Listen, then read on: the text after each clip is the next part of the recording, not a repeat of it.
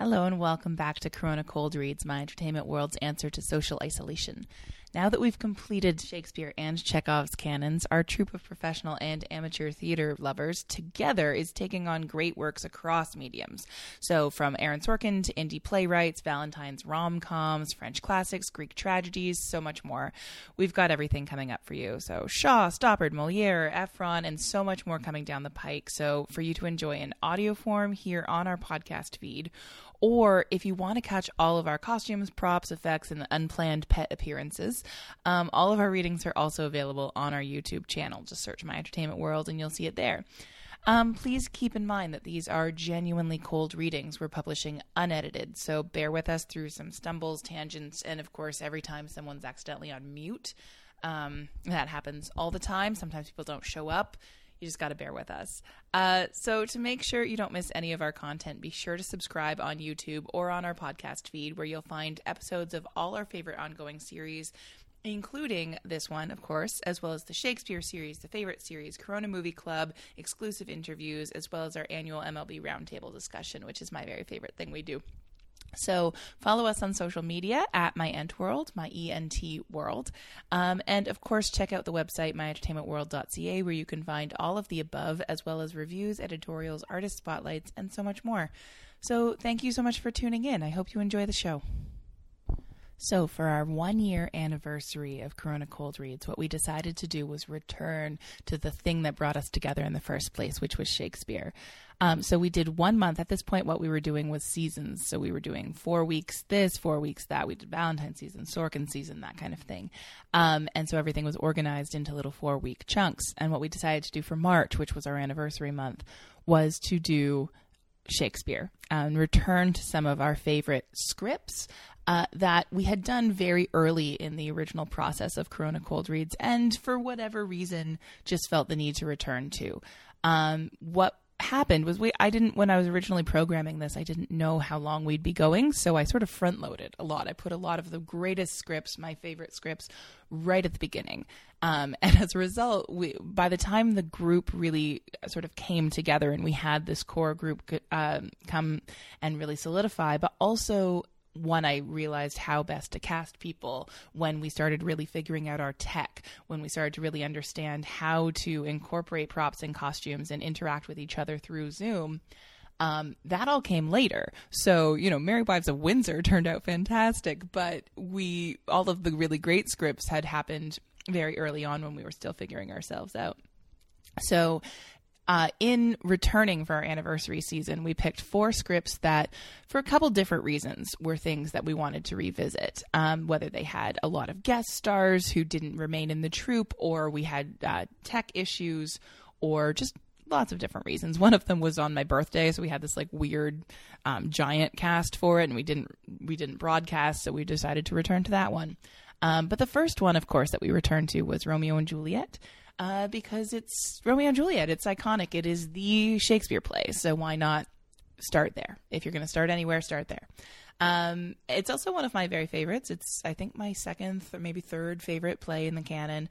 It means a lot to me. A lot of the people in this troupe came together on a production of Romeo and Juliet back in college. So it's just really close to my heart, and I wanted to revisit it. So we've got some fun casting on this one. This is another entry, a classic entry in the Christopher Prentice Disapproving Fathers canon. This is Capulet, who's one of my very favorite Disapproving Fathers, because I think he's really rich and complex. And the more humanity you bring to the character of Paris, who's very important to me, the more that the complexity of Lord Capulet and Lady Capulet and the nurse and everyone else sort of comes to the forefront. So that's Chris. I've also cast Mark Crater as Paris, coming off of 10 Things I Hate About You. I was very high on Mark. So I was like, you can have the most important, what I think of as the most important role in this play that no one else thinks is the most important role in this play. Our Juliet is Elizabeth Ramirez, who is she's got this really lovely sort of intelligent vulnerability, which I think is a really important mixture for Juliet. And she's a lovely ingenue, and I just think she unlocks Juliet in a really cool way. And her Romeo is Laura Hubbard, who is, one of Corona Coldread's sort of great poetic souls, and she's also got this sort of like intensity and level of feeling that I think works really beautifully for Romeo. I also love a female Romeo. I think it works really, really beautifully with the rest of the play and some of the conflict in the play. A female Romeo really jives for me. So that was sort of that's the core casting. We also have some really fun. Tori Urquhart is our Tybalt, and like, if you know Tori, she's like this fiery, intense, extremely passionate person. And Tybalt just giving that intensity. And again, I like a female Tybalt a lot. So giving that intensity to Tybalt really worked for me. And of course, we've got Lorraine Herrera as Mercutio, and Lorraine Herrera, you've heard me talk about Lorraine. I mean, she's the greatest.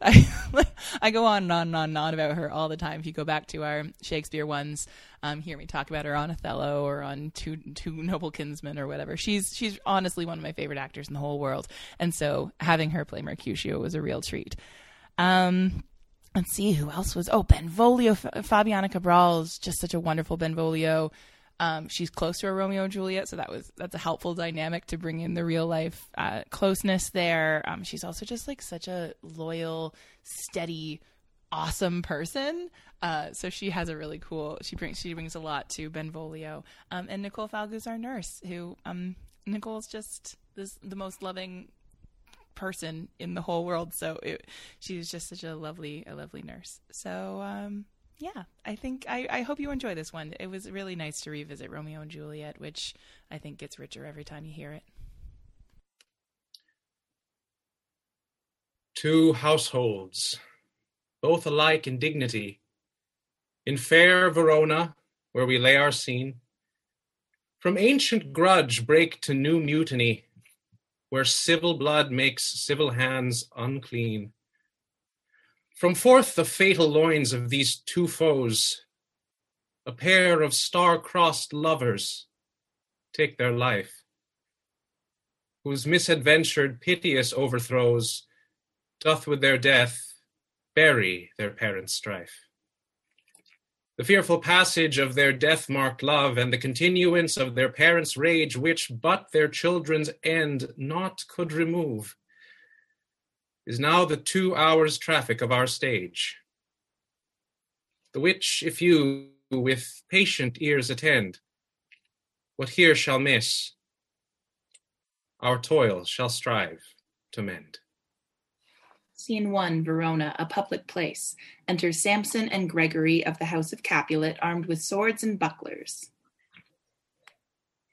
Gregory, oh my word, will not carry coals. No, for then we should be colliers. I mean, and we being collars will draw. Aye, while you live, draw your neck out of the collar. I strike quickly, being moved. But thou art not quickly moved to strike. A dog of the house of Montague muse me. To move is to stir, and to be valiant is to stand. Therefore, if thou art moved, thou runst away. A dog of that house shall move me to stand. I will take the wall of any man or maid of Montague's. That shows thee a weak slave, for the weakest goes to the wall. True, and therefore women, being the weaker vessels, are ever thrust to the wall. Therefore, I will push Montague's men from the wall and thrust his maids to the wall. The quarrel is between our masters and us their men. 'Tis one all. I will show myself a tyrant. When I have fought all the men, I will be cruel with the maids and cut off their heads. The heads of the maids? Aye, the heads of the maids, or their maiden heads. Take it in what sense thou wilt. Thou must take it in sense that feel it. Me they shall feel while I am able to stand, and 'tis known I am a pretty piece of flesh. 'Tis well thou art not fish. If thou hadst been poor John. Draw thy tool. Here comes two of the house of Montagues.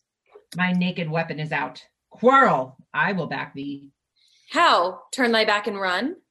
Fear me not. No, marry, I fear thee. Let us take the law of our sides. Let them begin. I will frown as I pass by and let them take it as they list. Nay, as they dare. I will bite my thumb at them, which is a disgrace to them if they bear it. Enter Abraham and Balthazar. Do you bite your thumb at us? sir? I do bite my thumb, sir. Do you bite your thumb at us, sir? Is it the law of our side if I say I? No. No, sir. I do not bite my thumb at you, sir, but I bite my thumb, sir. Do you quarrel, sir? Quarrel, sir? No, sir. If you do, sir, I am for you. I serve as good a man as you. No better. Well, sir. Say better. Here comes one of my master's kinsmen. Yes, better, sir. You lie. Draw, if you be men. Gregory, remember thy swashing blow. They fight. Enter Benvolio. Part, fools, put up your swords. You know not what you do. Beats down their swords. Enter Tybalt. What, art thou drawn among these heartless hinds? Turn thee, Benvolio, look upon thy death. I do but keep the peace. Put up thy sword, or manage it to part these men with me. What, drawn and talk of peace? I hate the word as I hate hell, all Montagues and thee. Have at thee, coward! They fight. Enter several of both houses who join the fray. Then enter citizens with clubs. Clubs, bills, and partisans, strike, beat them down. Down with the Capulets, down with the Montagues. Enter Capulet in his gown and Lady Capulet. What noise is this? Give me my longsword, ho! A crutch, a crutch. Why call you for a sword? My sword, I say! Old Montague has come and flourish his blade in spite of me. Enter Montague and Lady Montague. Thou villain Capulet! Hold me not, let me go! Thou shalt not stir a foot to seek a foe. Enter Prince with attendants. Rebellious subjects, enemies to peace! Profaners of this neighbor, stain it still. Will they not hear? What ho! You men, you beasts that quench the fire of your pernicious rage with purple fountains issuing from your veins on pain of torture.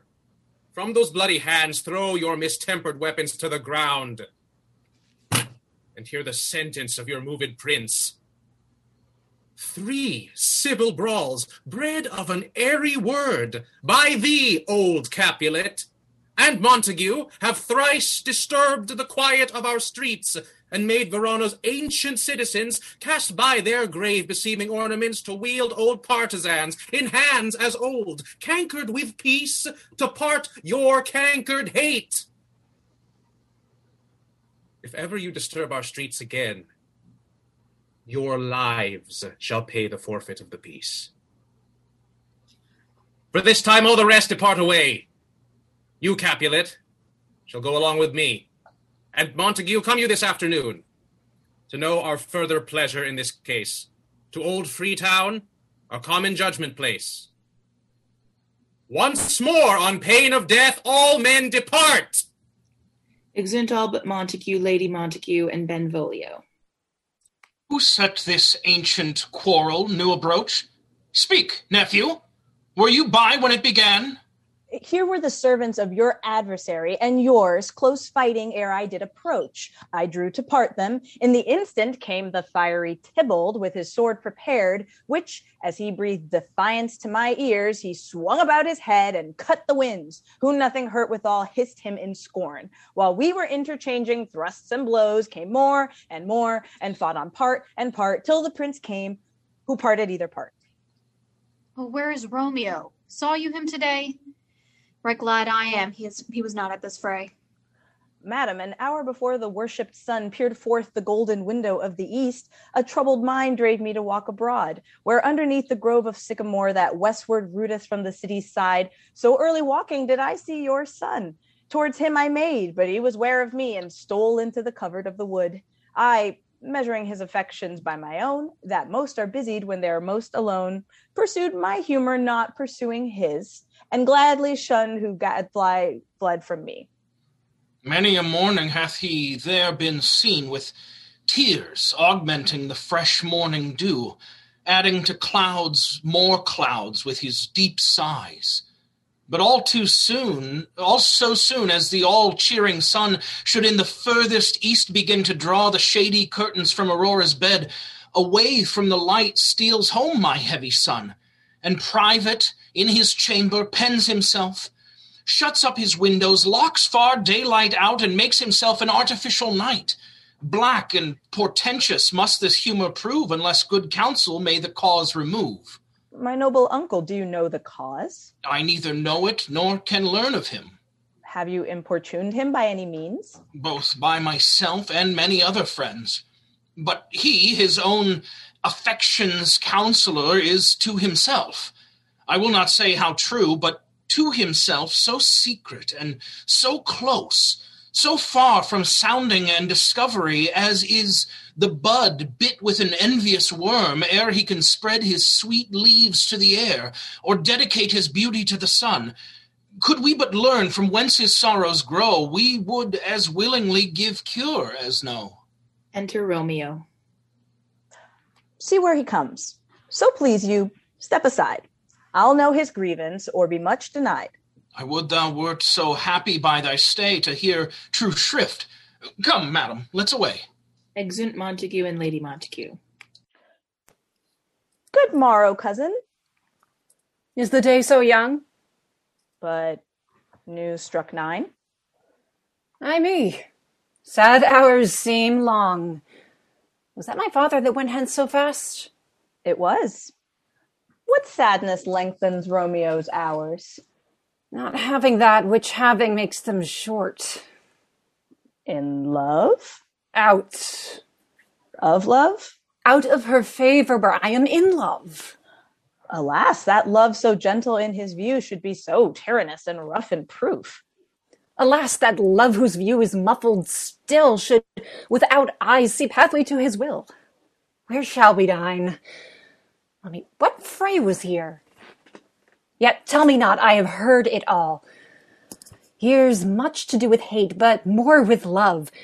Why then, oh brawling love, oh loving hate, oh anything of nothing first create, oh heavy lightness, serious vanity, misshapen chaos of well-seeming forms, feather of lead, bright smoke, cold fire, sick health, still waking sleep, that is not what it is.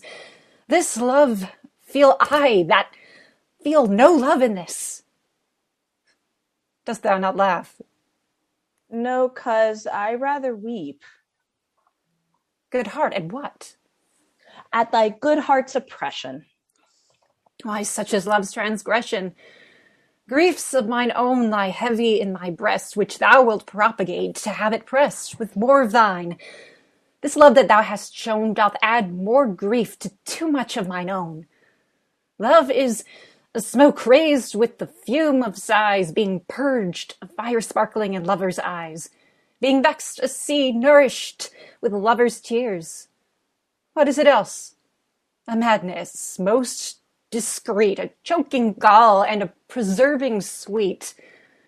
Farewell, my coz. Soft, I will go along, and if you leave me so, you do me wrong. Tut, I have lost myself. I am not here. This is not Romeo. He's some other where. Tell me in sadness, who is that you love? What shall I groan and tell thee? Groan? Why no, but sadly tell me who. Bid a sick man in sadness make his will, a word ill urged to one that is so ill. In sadness, cousin, I do love a woman. I aimed so near when I supposed you loved. A right good mark, man. And she's fair, I love. A right fair mark, fair cuz, is soonest hit.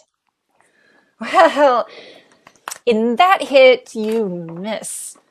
She'll not be hit. With Cupid's arrow she hath Dian's wit, and in strong proof of chastity well armed from love's weak childish bow she lives unharmed.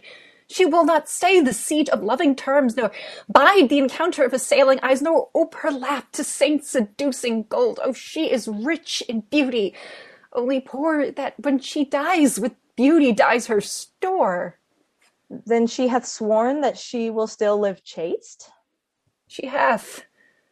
And in that sparing makes huge waste for beauty, starved with her severity, cuts beauty off from all posterity. She is too fair, too wise, wisely too fair to merit bliss by making me despair. She hath forsworn to love, and in that vow do I live, dead to tell it now. Be ruled by me. Forget to think of her. Well, teach me that I should forget to think. By giving liberty unto thine eyes. Examine other beauties. 'Tis the way to call hers exquisite and question more these happy masks that kiss fair ladies' brows being black put us in mind they hide the fair. He that is stricken blind cannot forget the precious treasure of his eyesight lost. Show me a mistress that is passing fair. What doth her beauty serve but as a note where I may read who's passed that passing fair? Farewell, thou canst not teach me to forget. I'll pay that doctrine, or else die in debt. Exeunt. Scene 2, a street. Enter Capulet, Paris, and servant. But Montague is bound, as well as I, in penalty alike. And 'tis not hard, I think, for men so old as we to keep the peace. Of honorable reckoning are you both, and pity 'tis you lived at odds so long. But now, my lord, what say you to my suit? But saying o'er what I have said before, my child is yet a stranger in the world. She hath not seen the change of 14 years. Let 2 more summers wither in their pride, ere we may think her ripe to be a bride. Younger than she, our happy mother's maid. And too soon marred are those so early made. The earth hath swallowed up all my hopes, but she is the hopeful lady of my earth. But woo her, gentle Paris, get her heart. My will to her consent is but a part, and she agree, within her scope of choice lies my consent and fair according voice. This night I hold an old accustomed feast, whereto I have invited many a guest, such as I love, and you, among the store, one more, most welcome, makes my number more. At my poor house look to behold this night earth-treading stars that make dark heaven light. Such comfort as do lusty young men feel when well-apparelled April on the heel of limping winter treads, even such delight among fresh female buds shall you this night inherit at my house. Here all see, and like her most, whose merit most shall be, which on more view of many mine being one may stand in number, though in reckoning none. Come, go with me. The servant giving her paper. Oh, go, Sirrah. Trudge about through fair Verona. Find these persons out, whose names are written there, and to them say, my house and welcome on their pleasure stay. Exeunt Capulet in Paris. Find them out whose names are written here. It is written that the shoemaker should meddle with his yard, and the tailor with his last, the fisher with his pencil, and the painter with his nets. But I am sent to find those persons whose names are here writ, and can never find what names the writing person hath here writ. I must to the learned, in good time. Enter Benvolio and Romeo.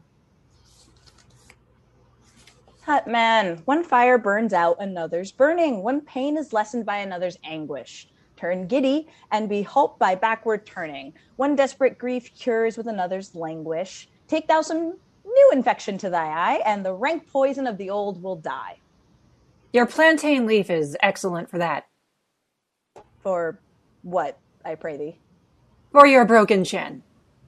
Why, Romeo, art thou mad? Not mad, but bound more than a madman is. Shut up in prison, kept without my food, whipped and tormented in... Good den? Good fellow. Oh, God, good den. I pray, sir, can you read? I mine own fortune in my misery. Perhaps you have learned it without book, but I pray, can you read anything you see? I, if I know the letters and the language. Ye say honestly, rest you merry. Stay, fellow, I can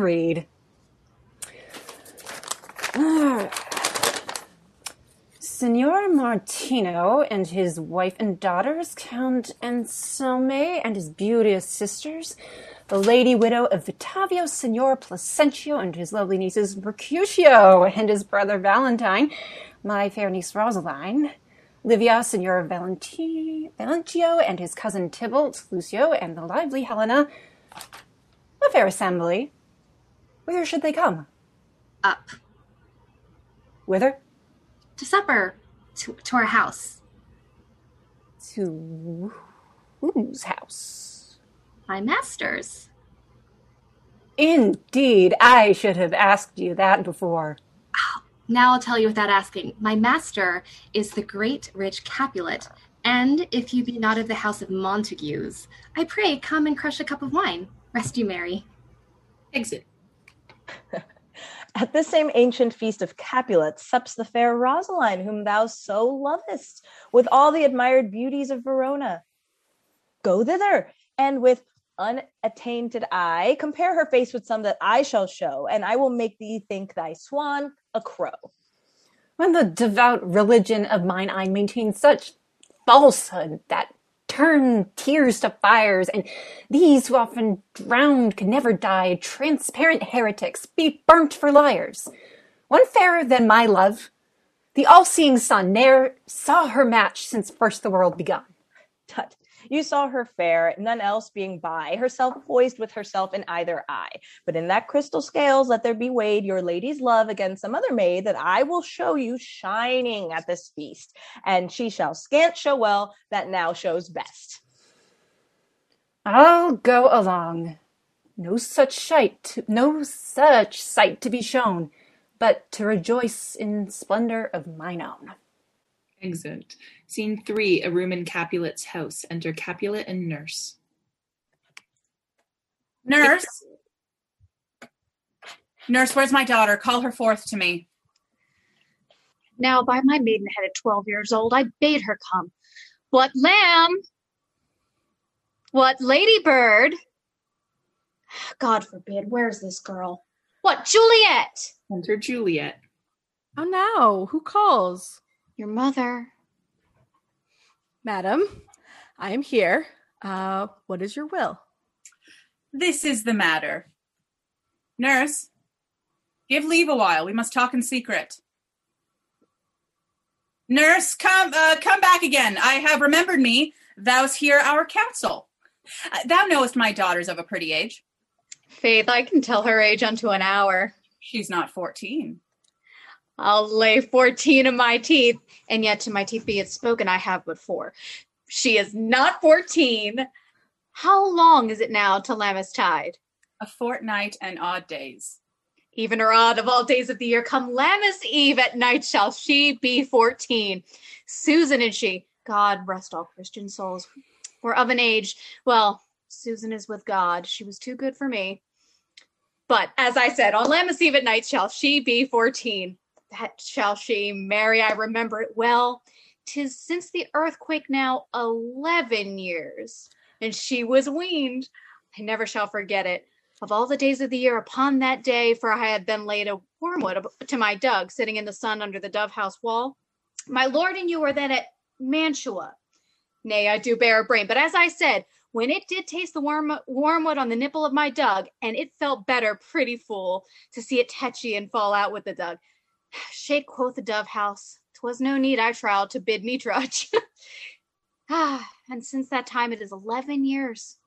For then she could stand alone, and by the rood, she could have run and waddled all about, for even the day before she broke her brow. And then my husband, God be with his soul, 'twas a merry man, took up the child. Yea, quoth he, dost thou fall upon thy face? Thou wilt fall backward when thou hast more wit. Wilt thou not, Jewel? And by my holiday, the pretty wretch left crying and said, I, to see it now, how a jest shall come about. I warrant, and I should live 1,000 years, I never should forget. Wilt thou not, Jewel? Quoth he, and the pretty fool, it stinted and said, I. Enough of this, I pray thee. Hold thy peace. Yes, madam. Yet I cannot choose but laugh, and to think it should leave crying and say I. And yet I warrant it had upon its brow a bump as big as a young cockerel's stone, a parlous knock, and it cried bitterly. Yea, quoth my husband, fall'st thou upon thy face, thou wilt fall backward when thou come stage. Wilt thou not, Jewel? It stinted, and said I. And stint thou too, nurse, I pray thee. Nurse, say I. Peace I have done. God mark me to his grace. Thou wast the prettiest babe that e'er I nursed. And I might live to see thee married once. I have my wish. Marry? That marry is the very theme I came to talk of. Tell me, daughter Juliet, how stands your disposition to be married? It is an honor I dream not of. An honor. Were not I thine only nurse, I would say thou hadst sucked wisdom from thy teat. Well, think of marriage now. Younger than you, here in Verona, ladies of esteem are made already mothers. By my count, I was your mother much upon these years that you are now a maid. Thus then, in brief, the valiant Paris seeks you for his love. A man, young lady, such a man as all the world. Why, he's a man of wax. Verona's summer hath not such a flower. Nay, he's a flower, in faith a very flower. What say you? Can you love the gentleman? This night you shall behold him at our feast. Read o'er the volume of young Paris's face, and find delight writ there with beauty's pen. Examine every married lineament, and see how one another lends content, and what obscured in this fair volume lies, find written in the margent of his eyes. This precious book of love, this unbound lover, to beautify him only lacks a cover. The fish lives in the sea, and 'tis much pride for fair without the fair within to hide. That book in many's eyes doth share the glory, that in gold clasps locks in the golden story. So shall you share all that he doth possess, by having him, making yourself no less. No less, nay, bigger. Women grow by men. Mm. Speak briefly. Can you like of Paris love? I'll look to like, if liking move, but no more deep will I indart mine eye than your consent gives strength to make it fly. Enter a servant. Madam, the guests are come, supper served up, you called, my young lady asked for, the nurse cursed in the pantry, and everything in extremity. I must hence to wait. I beseech you, follow straight? We follow thee. Exit servant. Juliet, the county stays. Go, girl. Seek happy nights to happy days. Exeunt. Scene 4, a street. Enter Romeo, Mercutio, Benvolio with 5 or 6 maskers, torchbearers, and others. What shall be this speech bespoke for our excuse, or shall we on without an apology? The date is out of such prolixity. We'll have no Cupid hoodwink with a scarf, bearing a Tartar's painted bow of lath, scaring the ladies like a crow keeper, nor no without book prologue faintly spoke after the prompter for our entrance. But let them measure us by what they will. We'll measure them a measure and be gone. Give me a torch. I am not for this ambling. Being but heavy, I will bear the light. Nay, gentle Romeo, we must have you dance. Not I, believe me. You have dancing shoes with nimble soles. I have a soul of lead, so stakes me to the ground. I cannot move. You are a lover. Borrow Cupid's wings and soar with them above a common bound. I am too sore and pierced with his shaft to soar with his light. To soar with his light feathers and so bound. I cannot bound a pitch above dull wall. Under love's heavy burden do I sink. And to sink in it, should you burden love, too great oppression for a tender thing. Is love a tender thing? It is too rough, too rude, too boisterous, and it pricks like thorn. If love be rough with you, be rough with love. Prick love for pricking, and you beat love down. Give me a case. Put my visage in. A visor for a visor. What care I? What curious eye doth quote deformities? Here are the beetle brows shall blush for me. Come, knock and enter, and no sooner in, but every man betake him to his legs. A torch for me, let wantons light of heart tickle the senseless rushes with their heels. For I am proverbed with a grandsire phrase, I'll be a candle holder and look on. The game was ne'er so fair, and I am done. Cut! Done's the mouse, the constable's own word. If thou art done, we'll draw thee from the mire of this Sir Reverence love, wherein thou stickest up to the ears. Come, we burn the daylight. Ho! Nay, that's not so. I mean, sir, in delay, we waste our lights in vain. Like lamps by day, take our good meaning, for our judgment sits 5 times in that air once our 5 wits. And we mean well in going to this mask, but 'tis no whit to go. Why? May one ask? I dreamed a dream tonight. And so did I. Well, what was yours? That dreamers often lie. In bed, asleep, while they do dream things true. Oh, then I see Queen Mab hath been with you. She is the fairy's midwife, and she comes in shape, no bigger than an agate stone on the forefinger of an alderman, drawn with a team of little atomies athwart men's noses as they lie asleep. Her wagon spokes made of long spiders' legs, the cover of the wings of grasshoppers, the traces of the smallest spider's web, the collars of the moonshine's watery beam, her whip of cricket's bone, the lash of film. Her wagoner is a small gray-coated gnat, not so big as a round little worm pricked from the lazy finger of a maid. Her chariot is an empty hazelnut made by the joiner's squirrel, or old grub. Time out of mind, the fairies' coachmakers. And in this state, she gallops night by night through lovers' brains until they dream of love, or courtiers' knees that dream on curtsies straight, or lawyers' fingers that straight dream on fees, or ladies' lips who straight on kisses dream, which oft the angry Mab with blisters plagues, because their breaths with sweetmeats tainted. They are.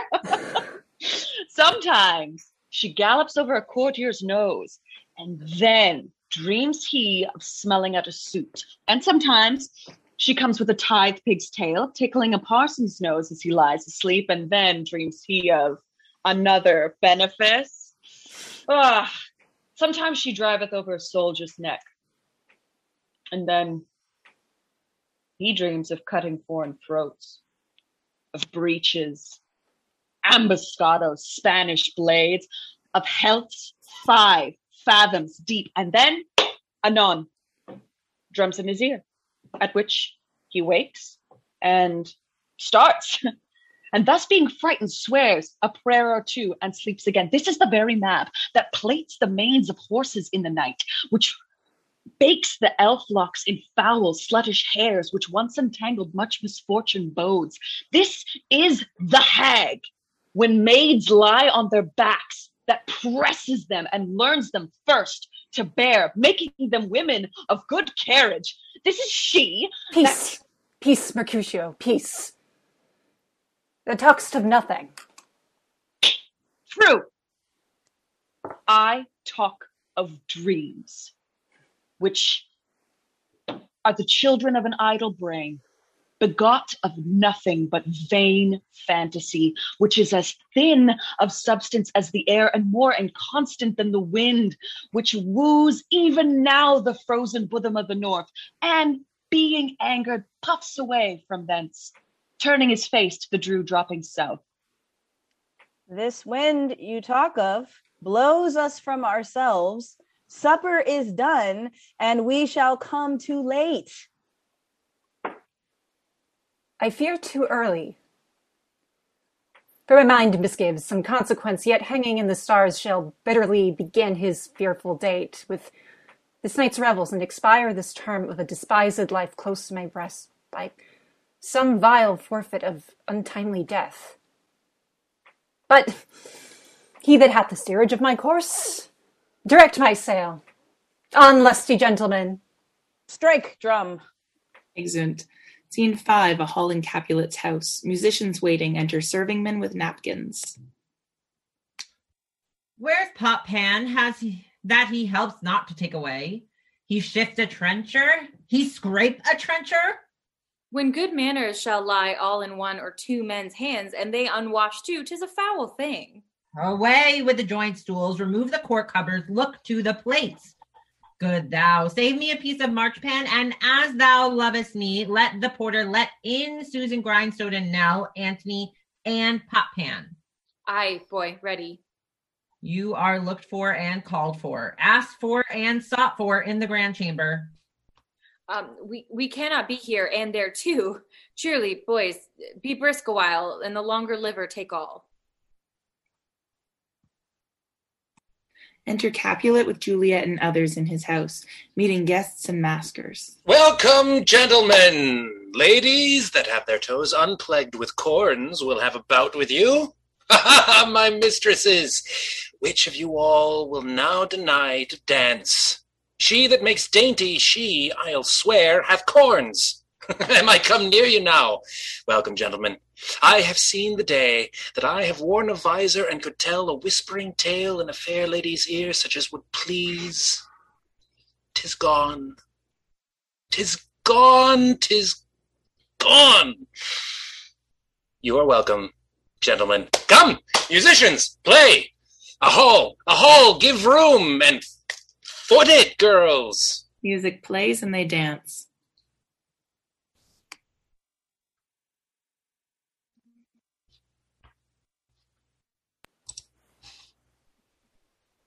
What lady is that, which doth enrich the hand of yonder knight? I know not, sir. No. She doth teach the torches to burn bright. It seems she hangs upon the cheek of night like a rich jewel in an Ethiop's ear. Beauty too rich for use, for earth too dear, so shows a snowy dove trooping with crows, as yonder lady o'er her fellow shows. The measure done, I'll wash her place of stand, and touching hers make blessed my rude hand. Did my heart love till now? Forswear its sight, for I ne'er saw true beauty till this night. This by his voice should be a Montague. Fetch me my rapier, boy. What dares the slave come hither, covered with an antic face, to fleer and scorn at our solemnity? Now, by the stock and honor of my kin, to strike him dead, I hold it not a sin. Why, how now, kinsman? Wherefore storm you so? Uncle, this is a Montague, our foe. A villain that is hither come in spite to scorn at our solemnity this night. Young Romeo, is it? 'Tis he, that villain Romeo. Oh, content thee, gentle coz, let him alone. He bears him like a portly gentleman, and, to say truth, Verona brags of him to be a virtuous and well-governed youth. I would not for the wealth of all the town here in my house do him disparagement. Therefore be patient, take no note of him. It is my will, the which if thou respect, show a fair presence, and put off these frowns and an ill-beseeming semblance for a feast. It fits when such a villain is a guest. I'll not endure him. He shall be endured. What, goodman boy? I say he shall go to. Am I the master here, or you? Go to. You'll not endure him? God shall mend my soul. You'll make a mutiny among my guests. You'll set a cock-a-hoop. You'll be the man. My uncle, 'tis a shame. Go to. Go to. You're a saucy boy. Is it so indeed? This trick may chance to scathe you. I know what. You must contrary me. Marry, 'tis time. Well said, my hearts. You are a princox. Go. Be quiet, or, more light. For shame. I will make you quiet. What? Cheerly, my hearts. Patience, perforce, with willful choler meeting, makes my flesh tremble in their different breeding. I will withdraw. But this intrusion shall, now seeming sweet, convert to bitter gall. Exit.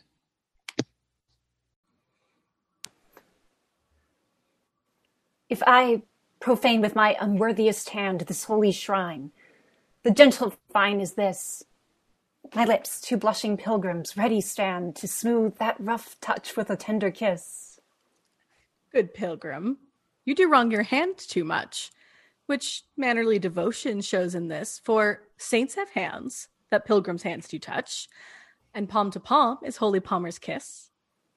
Have not saints lips, and holy palmers too? I, pilgrim, lips that they must use in prayer. Oh, then, dear saint, let lips do what hands do. They pray, grant thou, lest faith turn to despair. Saints do not move, though grant for prayer's sake. Then move not, but my prayer's effect I take.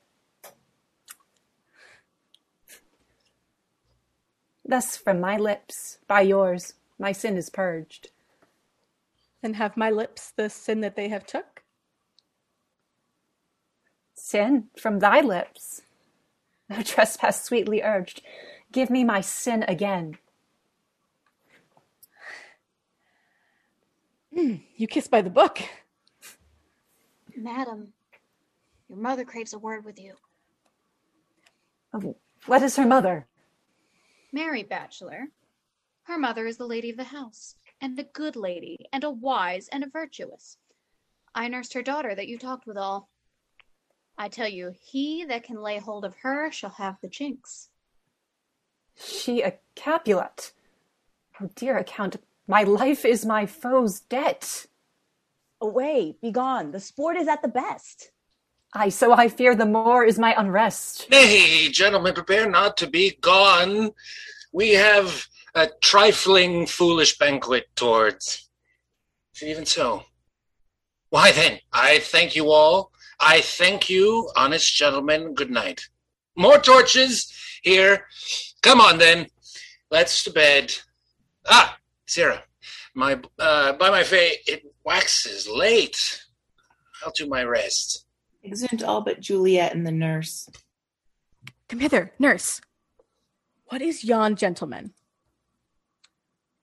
The son and heir of old Tiberio. No, what's he that's now going out the door? Mary, I think be young Petruchio. No, he that follows there, that would not dance. I know not.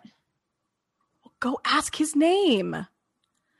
Oh, if he be married, my grave is like to be my wedding bed.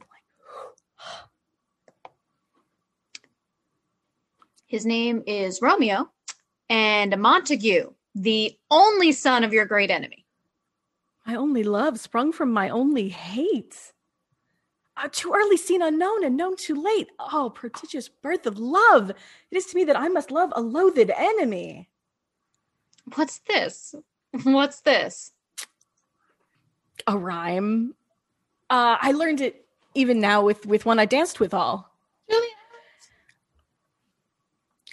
Anon, come, let's away. The strangers are all gone. Exeunt. Act 2, Scene 1. Elaine by the wall of Capulet's orchard. Enter Romeo. Can I go forward when my heart is here? Turn back, dull earth, and find thy center out. He climbs the wall and leaps down within it. Enter Benvolio and Mercutio. Romeo, my cousin Romeo. He is wise, and on my lie hath stolen him home to bed. He ran this way and leapt this orchard wall. Call, good Mercutio. Nay, I'll conjure too. Romeo! Humors! Madman! passion, lover, appear thou in the likeness of a sigh. Speak but one rhyme, and I am satisfied. Cry but I me, pronounce but love and dove.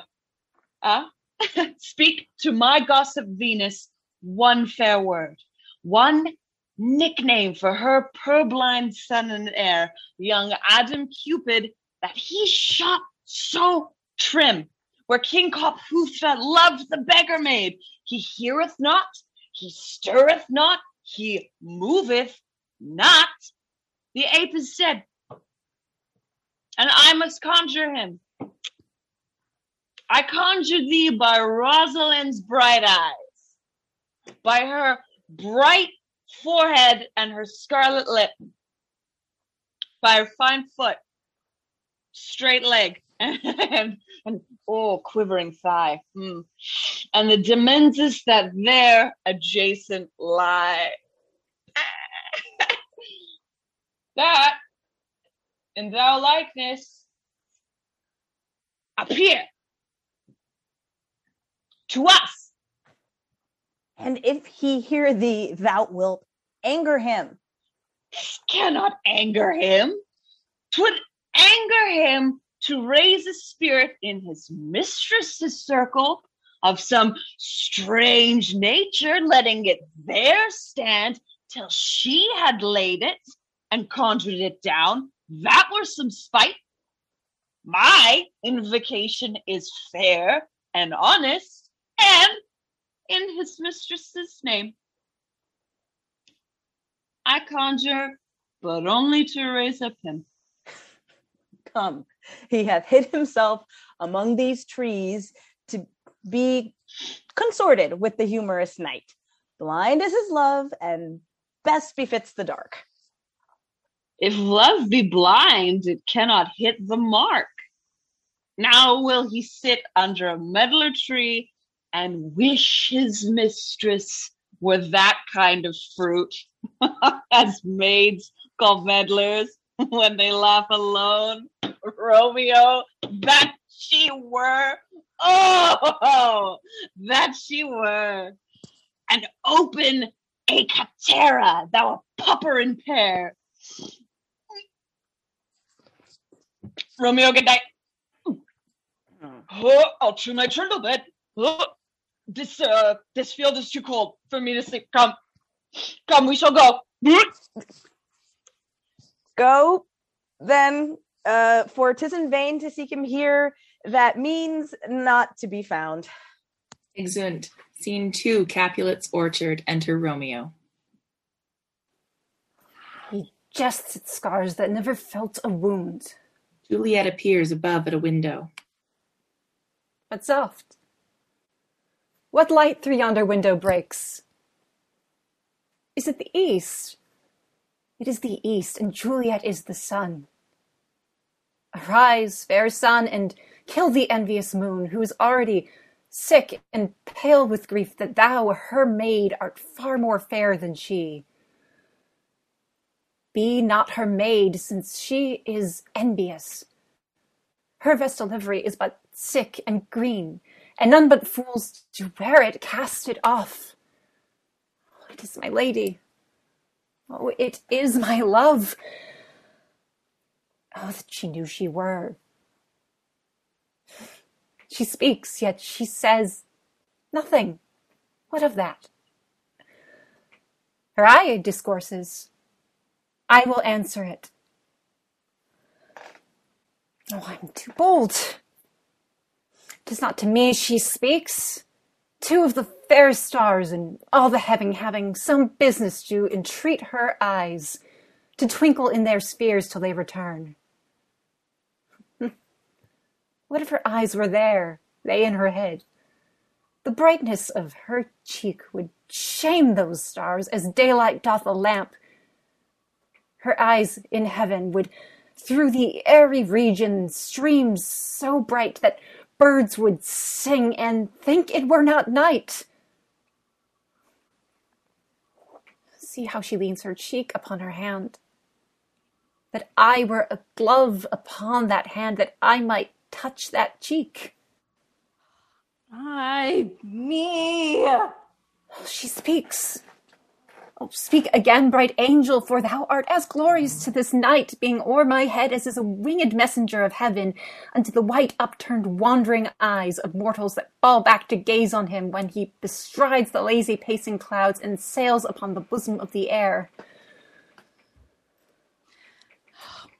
Romeo. Wherefore art thou? Romeo, deny thy father, refuse thy name. Or if thou wilt not, be but sworn my love, and I'll no longer be a Capulet. Shall I hear more? Or shall I speak at this? 'Tis but thy name that is thy enemy. Thou art thyself, though not a Montague. What's Montague? It's not hand, nor foot, nor arm, nor face, nor any other part belonging to a man. Oh, be some other name. What's in a name? That which we call a rose by any other name would smell as sweet. So Romeo would, were he not Romeo called, retain that dear perfection which he owes without that title. Oh, Romeo, doff thy name, and for that name which is no part of thee, take all myself. I take thee at thy word. Call me but love, and I'll be new baptized. Henceforth I never will be Romeo. What? Man art thou that thus bescreened in night, so stumblest upon my counsel? By a name I know not how to tell thee who I am. My name, dear saint, is hateful to myself because it is an enemy to thee. Had I written it, I would tear the word. My ears have not yet drunk 100 words of that tongue's utterance, yet I know the sound. Art thou not Romeo? And a Montague? Neither, fair saint, if either thee dislike. How camest thou hither? Tell me, and wherefore?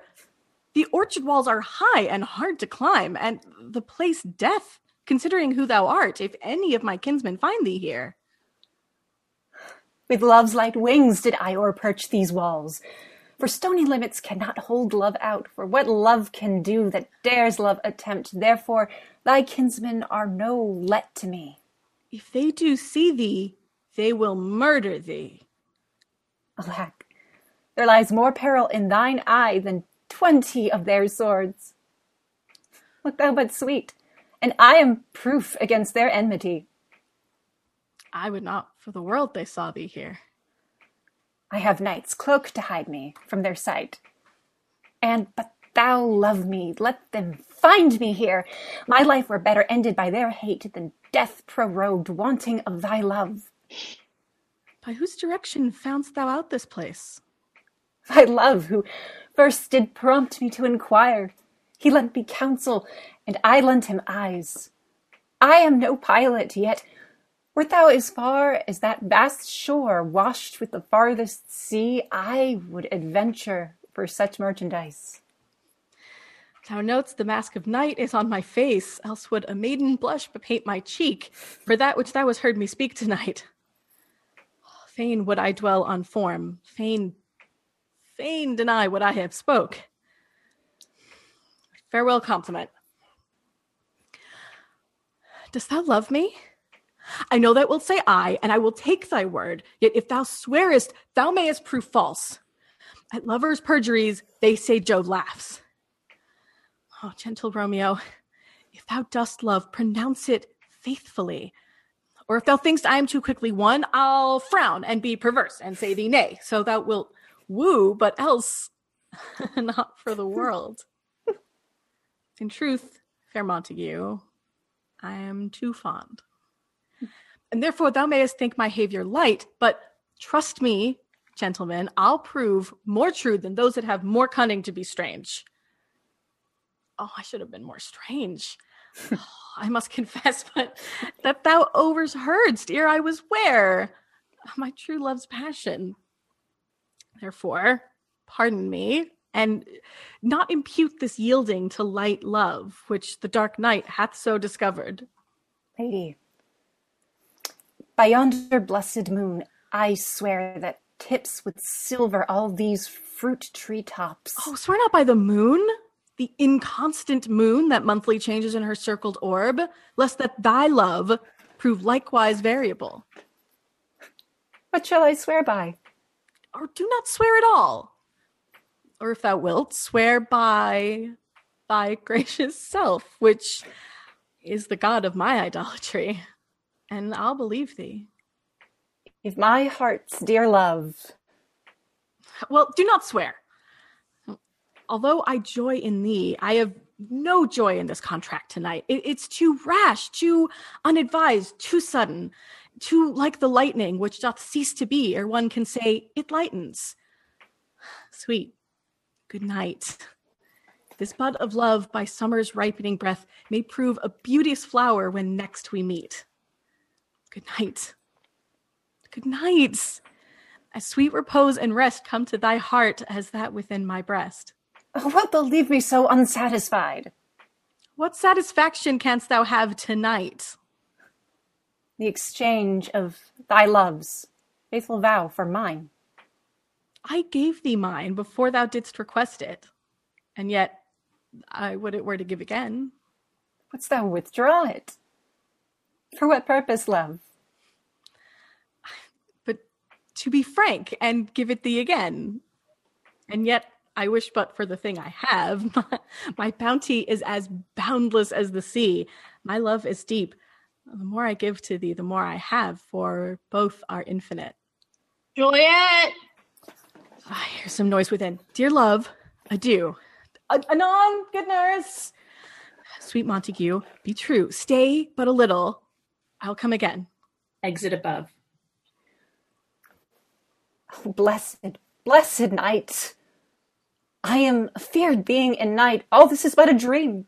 Too flattering, sweet to be substantial. Re-enter Juliet above. 3 words, dear Romeo, and good night indeed. That if thy bent of love be honorable, thy purpose marriage, send me word tomorrow.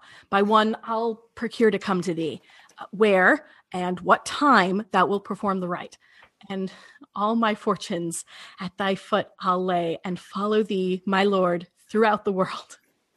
Madam! I come, anon! But if thou meanst not well, I do beseech thee. Madam! Oh, by and by I come, to cease thy suit and leave me to my grief. Tomorrow I will send. So thrive my soul. 1,000 times. Good night. Exit above. 1,000 times the worse to want thy light. Love goes toward love as schoolboys from their books, but love from love toward school with heavy looks. Retiring. Re-enter Juliet above. Romeo! Psst. All for a falconer's voice to lure this tassel gentle back again. Bondage is hoarse and may not speak aloud, else I would tear the cave where echo lies, and make her airy tongue more hoarse than mine with repetition of my Romeo's name. Is it my soul that calls upon my name? How silver sweet sound lovers' tongues by night, like softest music to attending ears. Romeo. My dear. At what o'clock tomorrow shall I send to thee? At the hour of 9. I will not fail. 'Tis 20 years till then. I forgot why I did call thee back. Well, let me stand here till I remember it. I shall forget to have thee stand there still, remembering how I love thy company. And I'll still stay, to have thee still forgetting any other home but this. 'Tis almost morning. I would have thee gone, and yet no further than a wanton's bird who lets it hop a little from her hand like a poor prisoner in his twisted gyves, and with a silk thread plucks it back again, so loving jealous of his liberty. I would I were thy bird. Sweet, so would I.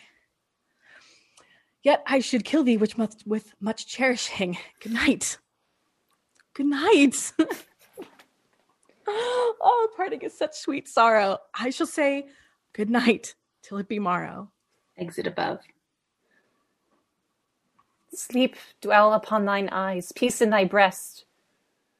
Would I were sleep and peace, so sweet to rest. Hence I will to my ghostly father's cell his help to crave, my dear hap to tell. Exit.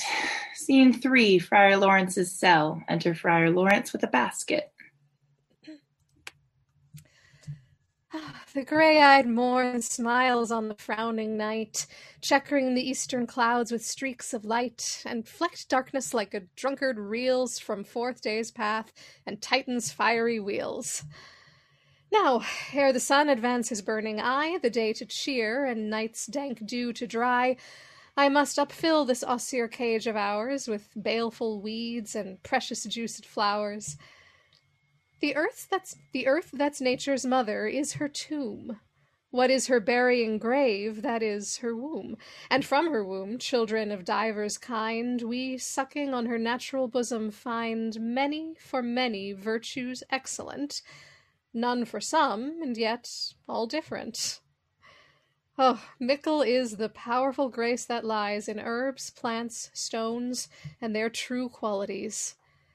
For naught so vile that on the earth doth live, but to the earth some special good doth give.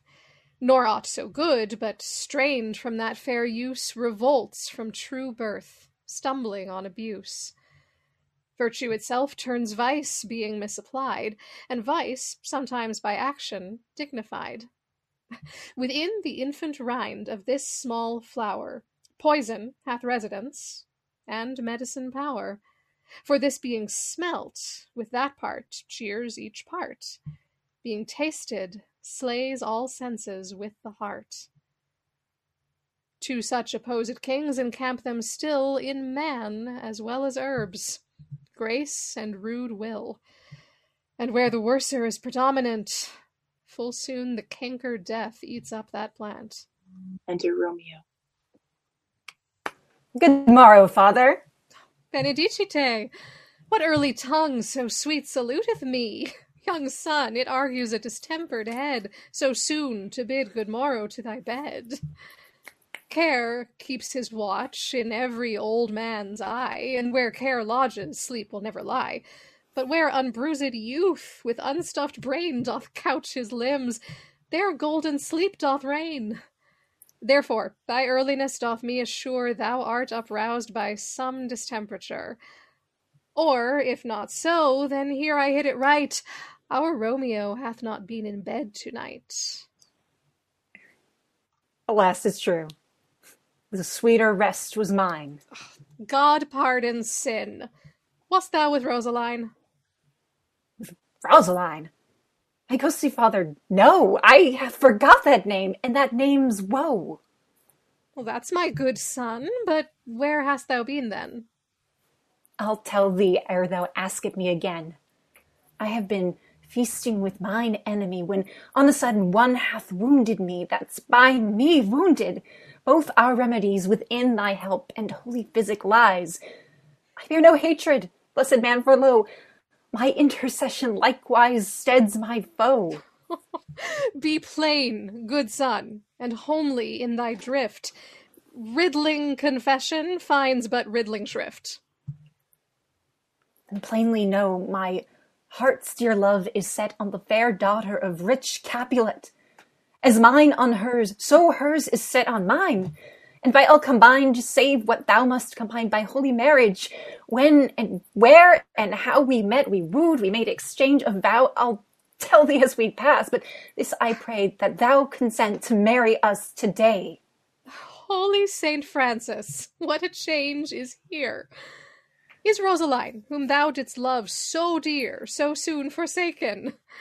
Oh, young men's love then lies not truly in their hearts, but in their eyes. Jesu Maria, what a deal of brine hath washed thy sallow cheeks for Rosaline! How much salt water thrown away in waste to season love that of it doth not taste, The sun not yet thy sighs from heaven clears, thy old groans ring yet in my ancient ears. Lo, here upon thy cheek the stain doth sit of an old tear that is not washed off yet. If e'er thou wast thyself, and these woes thine, thou and these woes were all for Rosaline. And art thou changed? Pronounce this sentence then. Women may fall when there's no strength in men. Thou chidest me oft for loving Rosaline. For doting, not for loving, pupil mine. And bates me bury love. Not in a grave to lay one in, another out to have. I pray thee, chide not. She whom I love now doth grace for grace and love for love allow, the other did not so. Oh, she knew well thy love did read by rote, and could not spell. But come, young waverer, come, go with me. In one respect I'll thy assistant be, for this alliance may so happy prove to turn your household's rancour to pure love. Oh, let us hence. I stand on sudden haste. Wisely and slow. They stumble that run fast. Excerpt. Scene 4, a street. Enter Benvolio and Mercutio. Where the devil should this Romeo be? Came he not home tonight? Not to his father's. I spoke with his man. Ah, that same pale, hard-hearted wench that Rosaline torments him so that he will sure run mad. Tybalt, the kinsman of old Capulet, hath sent a letter to his father's house. A challenge? Oh, my life. Romeo will answer it. Any man that can write may answer a letter. Nay, he will answer the letter's master, how he dares, being dared. Alas, poor Romeo, he is already dead, stabbed with a white wench's black eye, shot through the air with a love song, the very pin of his heart cleft with the blind bowboy's butt shaft. Is he a man to encounter Tybalt? Why, what is Tybalt? More than a prince of cats, I tell you. Oh, he is the courageous captain of compliments. He fights as you sing. Prick song, keeps time, distance, and proportion. Rests me in his minimum. Rest 1, 2, and the third in your bosom. The very butcher of a silk button. A duelist. A gentleman of the very first house, of the first and second cause. Ah, the immortal Passado, the Punto Reverso, the Hay. The what? The pox of such antic, lisping, affecting fantasticos, these new tuners of accents. By Jesu, a very good blade, a very tall man, a very good whore. Why is this not a lamentable thing, grandsire, that we should thus be afflicted with these strange flies, these fashion mongers, these perdona-me's who stand so much on the new form that they cannot at ease the old bench? They're bones. Ah, Romeo. Here comes Romeo. Here comes Romeo. Without his roe, like a dried herring, flesh, how thou art fishified. For now he is for the numbers, that Petrarch flowed in. Laura to his lady was but a kitchen wench. Mary, she had a better love to berhyme her. Dido, a dowdy. Cleopatra, a gypsy. Helen and Hero, hidlings and harlots. Thisbe, a grey eye, or so. But not to the purpose, Signor Romeo. Bonjour. There's a French salutation for your French slop. You gave us the counterfeit fairly last night. Good morrow to you both. What counterfeit did I give you? The ship, sir, the ship. Can you not conceive? Pardon, good Mercutio.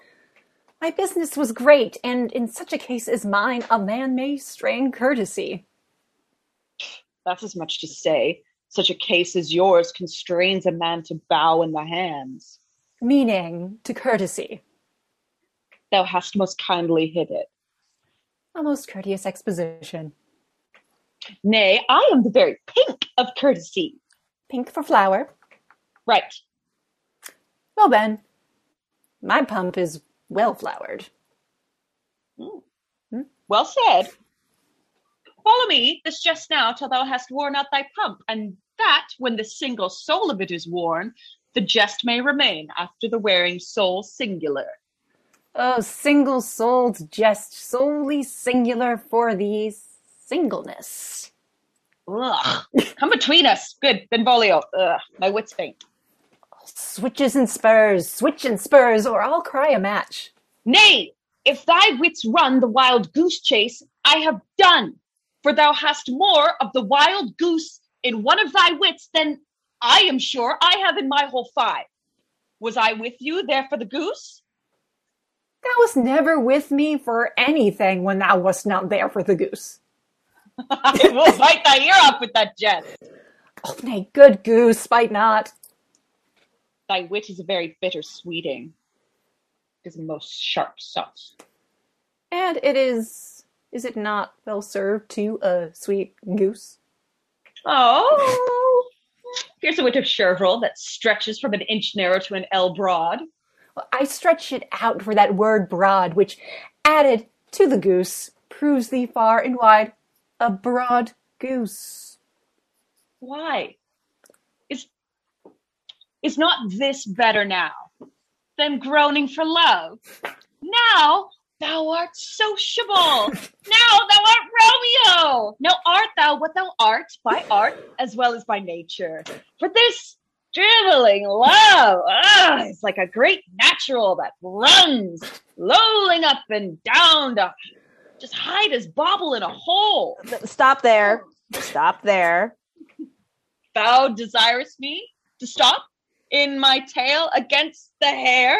Thou wouldst else have made thy tail large. Oh, that art deceived. I would have made it short, for I was to come to the whole depth of my tail, and meant indeed to occupy the argument no longer.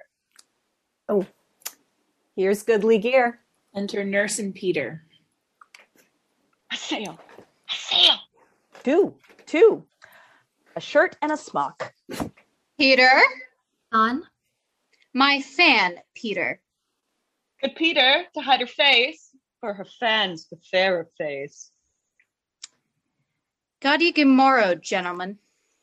God ye good den, fair gentle woman. Is it good den? 'Tis no less, I tell you, for the body hand of the dial is now upon the prick of noon. Out upon you! What a man are you! One gentlewoman that God hath made for himself to mar. By my troth, it is well said for himself to mar, quotha. Gentlemen, can any of you tell me where I may find the young Romeo? I can tell you, but young Romeo will be older when you have found him than when he was when you sought him. I am the youngest of that name, for fault of a worse. You say well. Yeah? Is the worst well? Very well took a faith. Wisely. It's wise. If you be he, sir, I desire some confidence with you. You will indict him to some supper. Oh, abad. So, ho! What hast thou found? No hair, sir. Unless a hair, sir, in a Lenten pie that is something stale and hoar, ere it be spent. An old hair whore, and an old hair whore is a very good meat in Lent, but a hair that is a whore is too much for a score when it whores ere it be spent. Romeo, will you come to your father's? Will to dinner hither? Romeo. I will follow you. Farewell, ancient lady. Farewell, lady.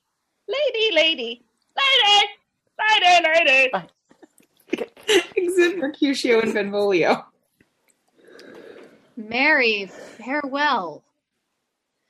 I pray you, sir, what saucy merchant was this that was so full of his ropery?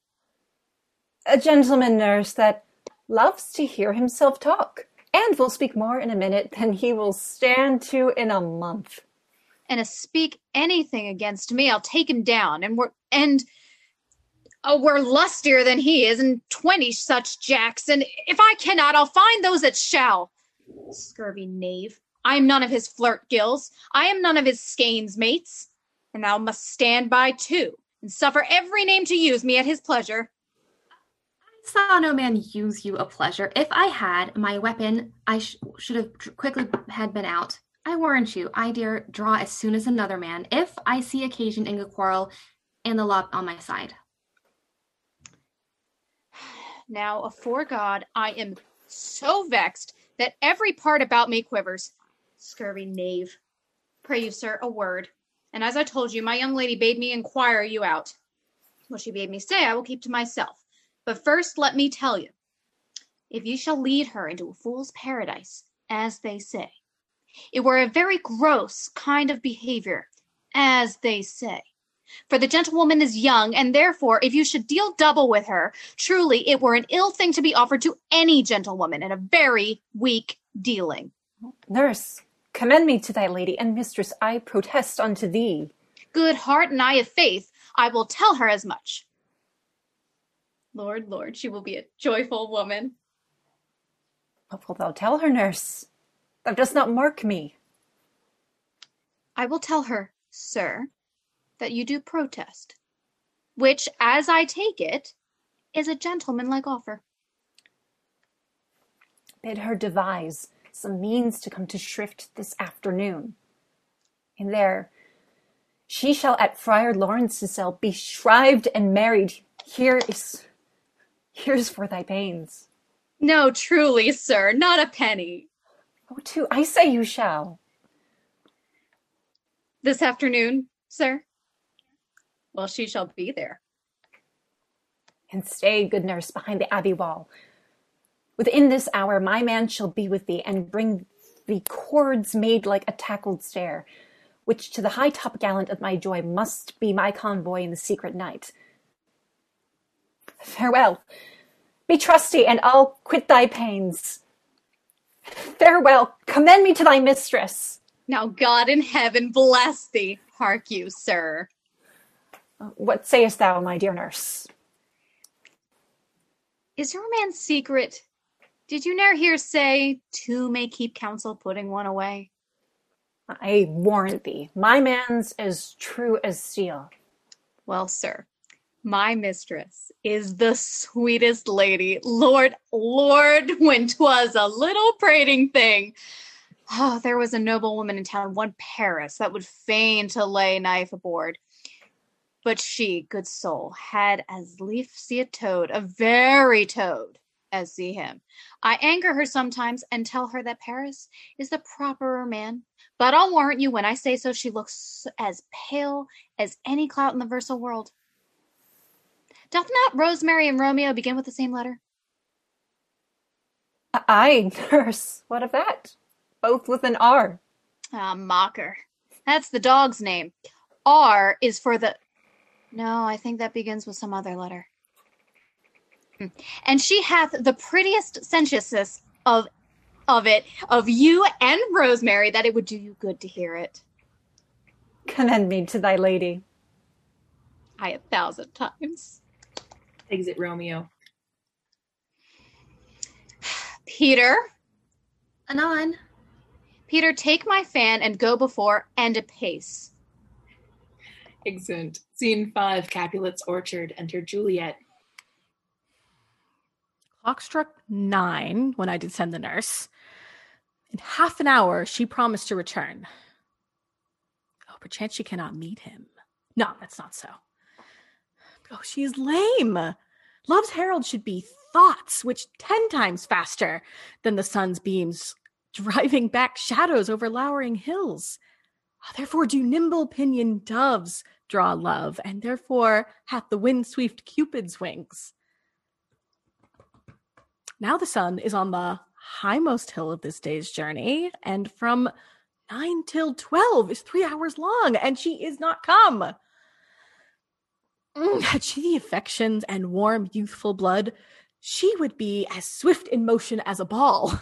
My words would bandy her to my sweet love, and his to me. Oh, but old folks, many feign as they were dead, unwieldy, slow, heavy, pale as lead.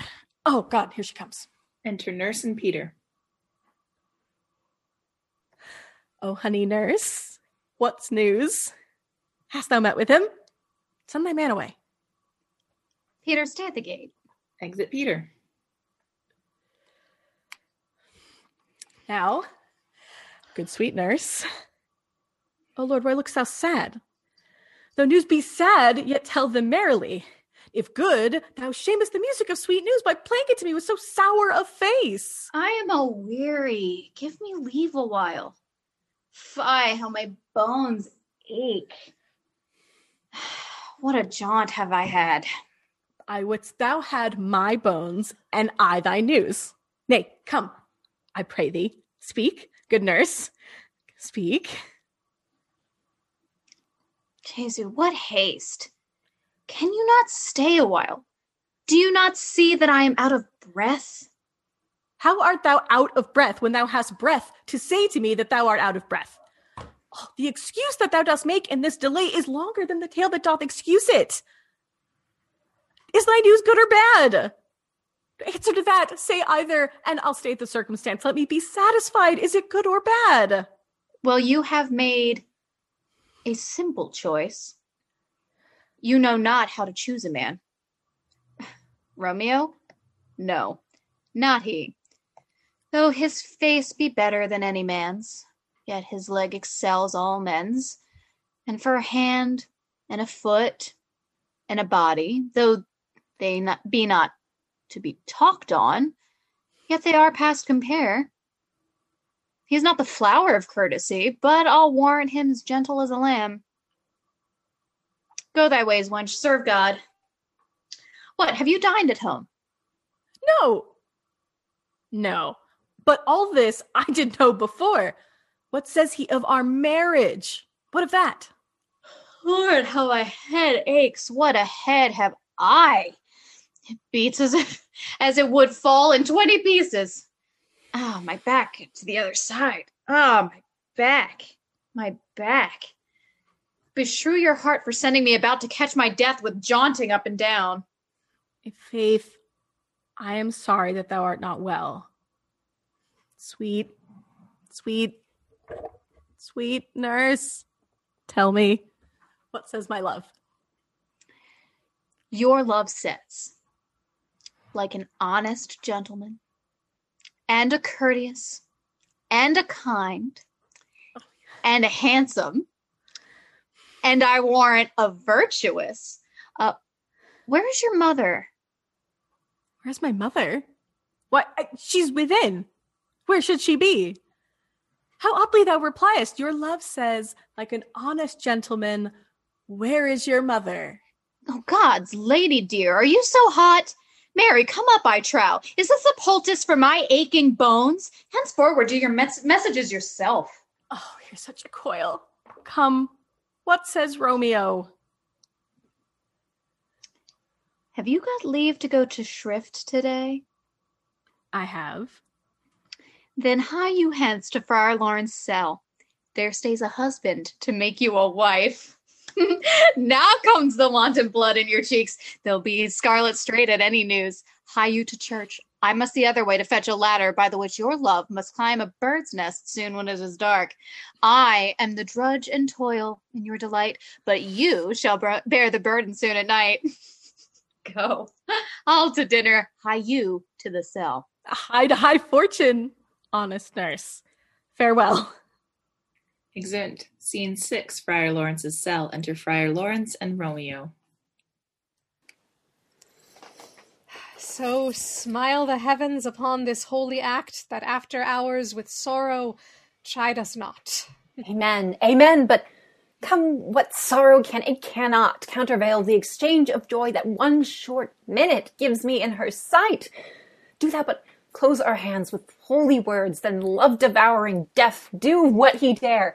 It is enough. I may but call her mine. These violent delights have violent ends, and in their triumph die, like fire and powder, which as they kiss, consume. The sweetest honey is loathsome in his own deliciousness, and in the taste confounds the appetite. Therefore, love moderately. Long love doth so. Too swift arrives as tardy as too slow. Enter Juliet. Here comes the lady. Oh, so light of foot will ne'er wear out the everlasting flint.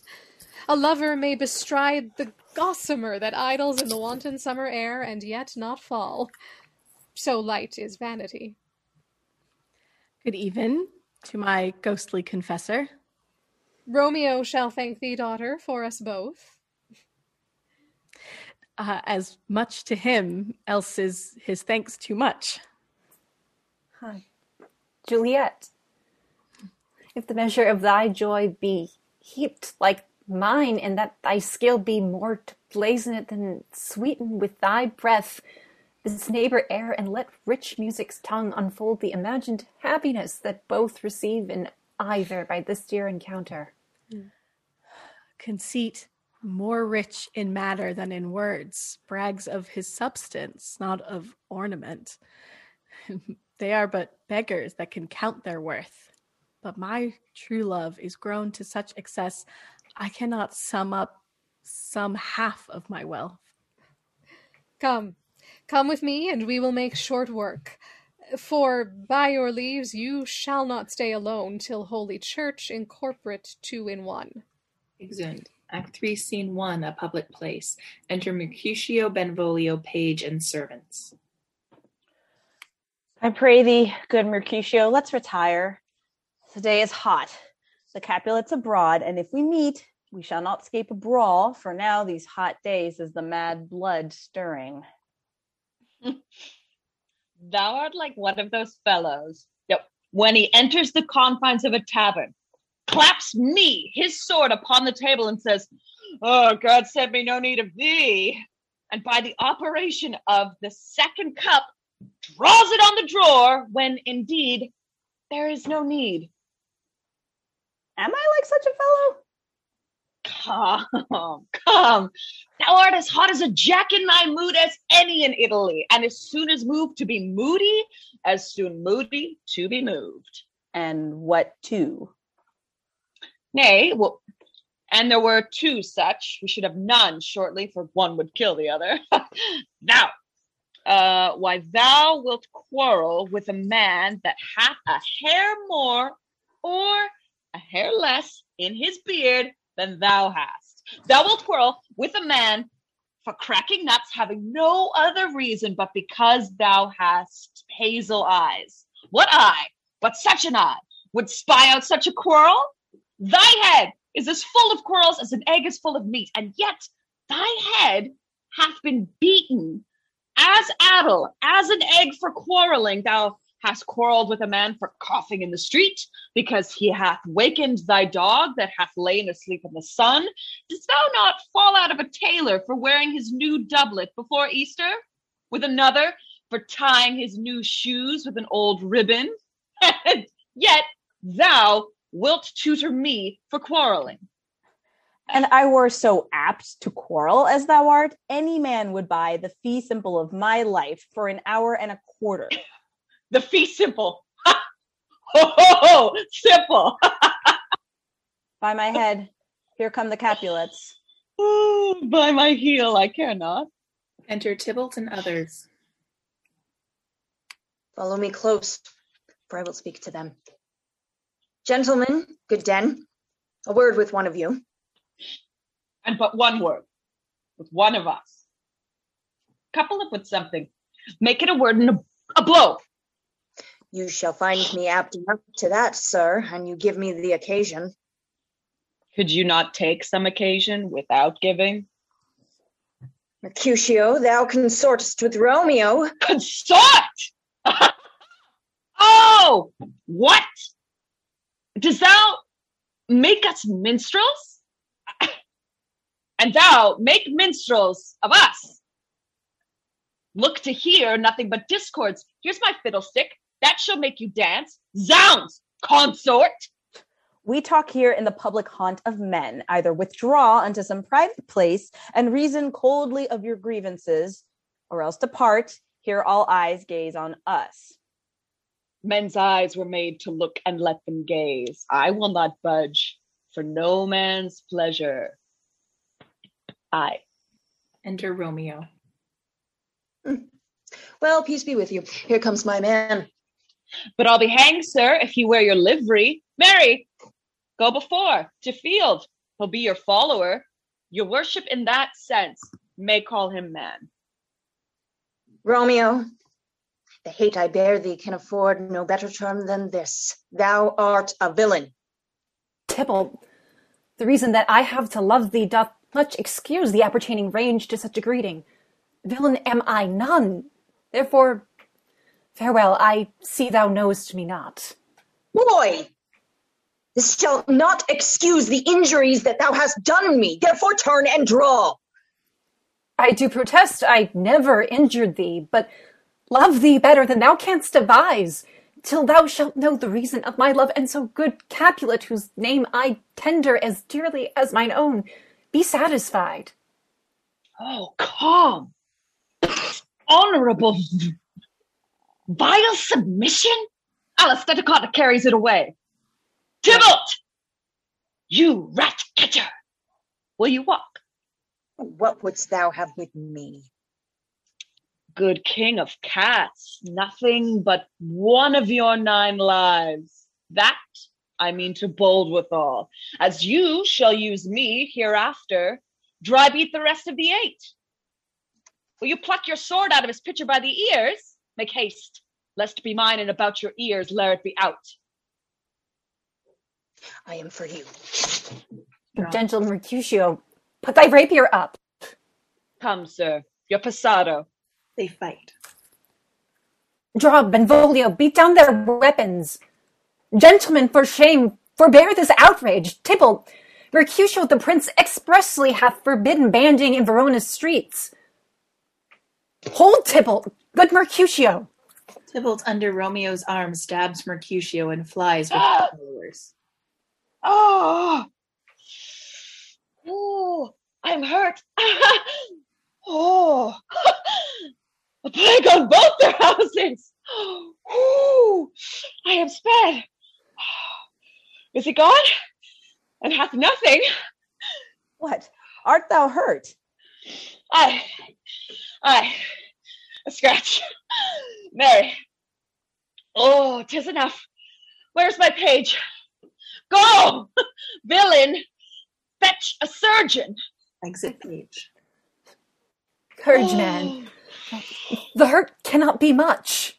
Oh, no, 'tis not so deep as a well, nor so wide as a church door, but 'tis enough. Oh, 'twill serve. Ask for me tomorrow, and you shall find me a grave. Oh, I am peppered. I warrant for this world. Oh, a plague on both your houses. Zounds, a dog, a cat, a rat, a mouse, a cat, to scratch a man's to death, a braggart, a rogue, a villain that fights by the book of arithmetic. Why the devil you came between us? I was hurt under your arm. I thought all for best. Help me into some house, Benvolio. Oh, I shall faint. Oh, plague on both your houses. They have made worms meat of me. I have it, and soundly too. Your house is... Except Mercutio and Benvolio. This gentleman, this prince's near ally, my very friend, hath got his mortal hurt in my behalf. My reputation stained with Tybalt's slander, Tybalt that an hour hath been my kinsman. Sweet Juliet, thy beauty hath made me effeminate, and in my temper softened valor's steel. Re-enter Benvolio. Oh, Romeo. Romeo. Brave Mercutio's dead. That gallant spirit hath aspired the clouds, which too untimely here did scorn the earth. This day's black fate on more days doth depend. This begins the woe, others must end. Here comes the furious Tybalt back again. Alive in triumph, and Mercutio slain. Away to heaven, respective lenity and fire-eyed fury be my conduct now. Re-enter Tybalt. Now, Tybalt, take the villain back again that late thou givest me. For Mercutio's soul is but a little way above our heads, staying for thine to keep him company. Either thou, or I, or both must go with him. Thou, wretched boy, that didst consort him here, shall with him hence. This shall determine that. They fight, and Tybalt falls.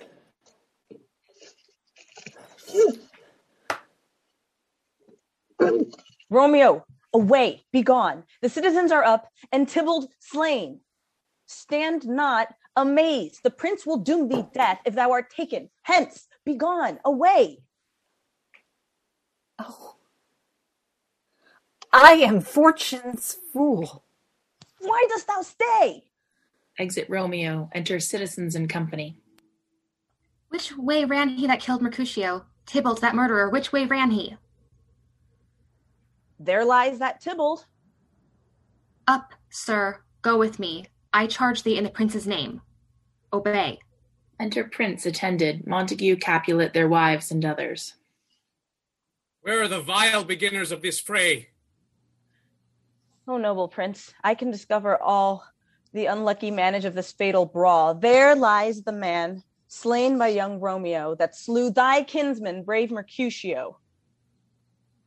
Tybalt, my cousin? Oh, my brother's child.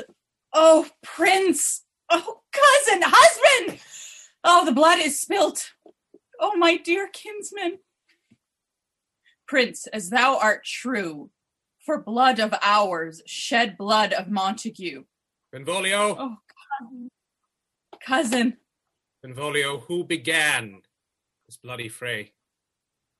Tybalt, here slain, whom Romeo's hand did slay. Romeo that spoke him fair, bade him bethink how nice the quarrel was, and urged withal your high displeasure.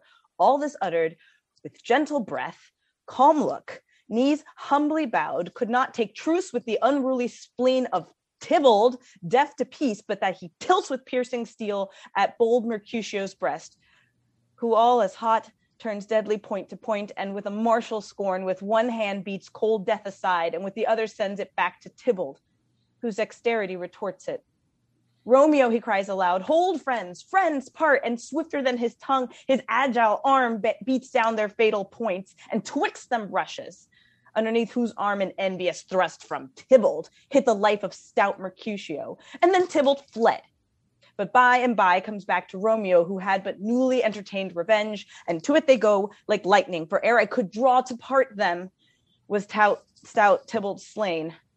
And as he fell, did Romeo turn and fly. This is the truth, or let Benvolio die. He is a kinsman to the Montague. Affection makes him false, he speaks not true. Some 20 of them fought in this black strife, and all those 20 could but kill one life. I beg for justice, which thou, prince, must give. Romeo slew Tybalt. Romeo must not live. Romeo slew him. He slew Mercutio. Who now the price of his dear blood doth owe? Not Romeo, prince. He was Mercutio's friend. His fault concludes but what the law should end, the life of Tybalt. And for that offense immediately we do exile him hence. I have an interest in your hate's proceeding. My blood for your rude brawls doth lie a-bleeding. But I'll amerce you with so strong a fine that you all shall repent the loss of mine. I will be deaf to pleading and excuses, nor tears nor prayers shall purchase out abuses, therefore use none. Let Romeo hence in haste, else when he is found, that hour is his last. Bear hence these bodies, and attend our will! Mercy but murders, pardoning those that kill. Exeunt. Scene 2, Capulet's orchard. Enter Juliet. Gallop apace, you fiery-footed steeds, toward Phoebus' lodging.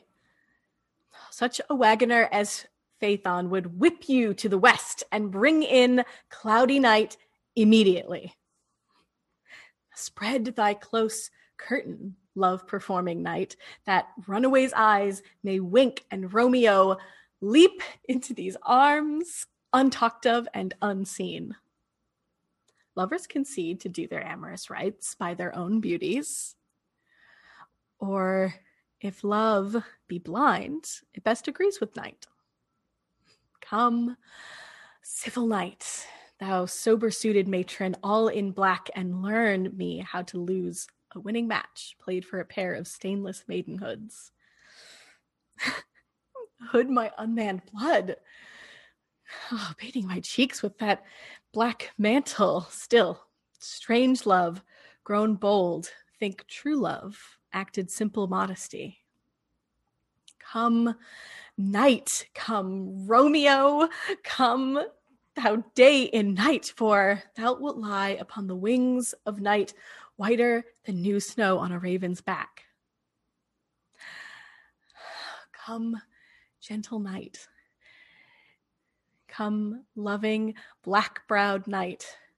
Give me my Romeo. And when he shall die, take him and cut him out into little stars, and he will make the face of heaven so fine that all the world will be in love with night. And pay no worship to the garish sun. Oh, I have bought a mansion of a love, but not possessed it yet. And though I am sold, not yet enjoyed. So tedious is this day, as is the night before some festival to an impatient child that hath new robes and may not wear them. Here comes my nurse, and she brings news. And every tongue that speaks but Romeo's name speaks heavenly eloquence. Enter nurse with cords. Now, nurse, what news? What hast thou there? The cords that Romeo did bid thee fetch? Aye, the cords. Throws them down. Me, what news? Why dost thou wring thy hands? Well a day. He's dead. He's dead. He's dead. We are undone, lady. We are undone. Alack the day. He's gone. He's killed. He's dead. Can heaven be so envious? Romeo can, though heaven cannot. Romeo. Romeo, whoever would have thought it? Romeo. What devil art thou that dost torment me thus? This torture should be roared in dismal hell. Hath Romeo slain himself? Say thou but I, and bear that vow. I shall poison more than death darting eye of cockatrice. I am not I, if there be such an eye, or those eyes shut and make the answer I. If he be slain, say I, or if not, no. Brief sound determine my weal or woe. I saw the wound. I saw with mine eyes. God save the mark. Here, on his manly breast, a piteous corse. A bloody, piteous corse, pale as ashes. All bedaubed in blood, all in gore blood. I swooned at the sight. Oh, break my heart. Poor, bankrupt. Break at once. To prison, eyes, ne'er look on liberty. Vile earth to reign reside, end motion there. And thou and Romeo press one heavy bear. Tybalt, the best friend I had.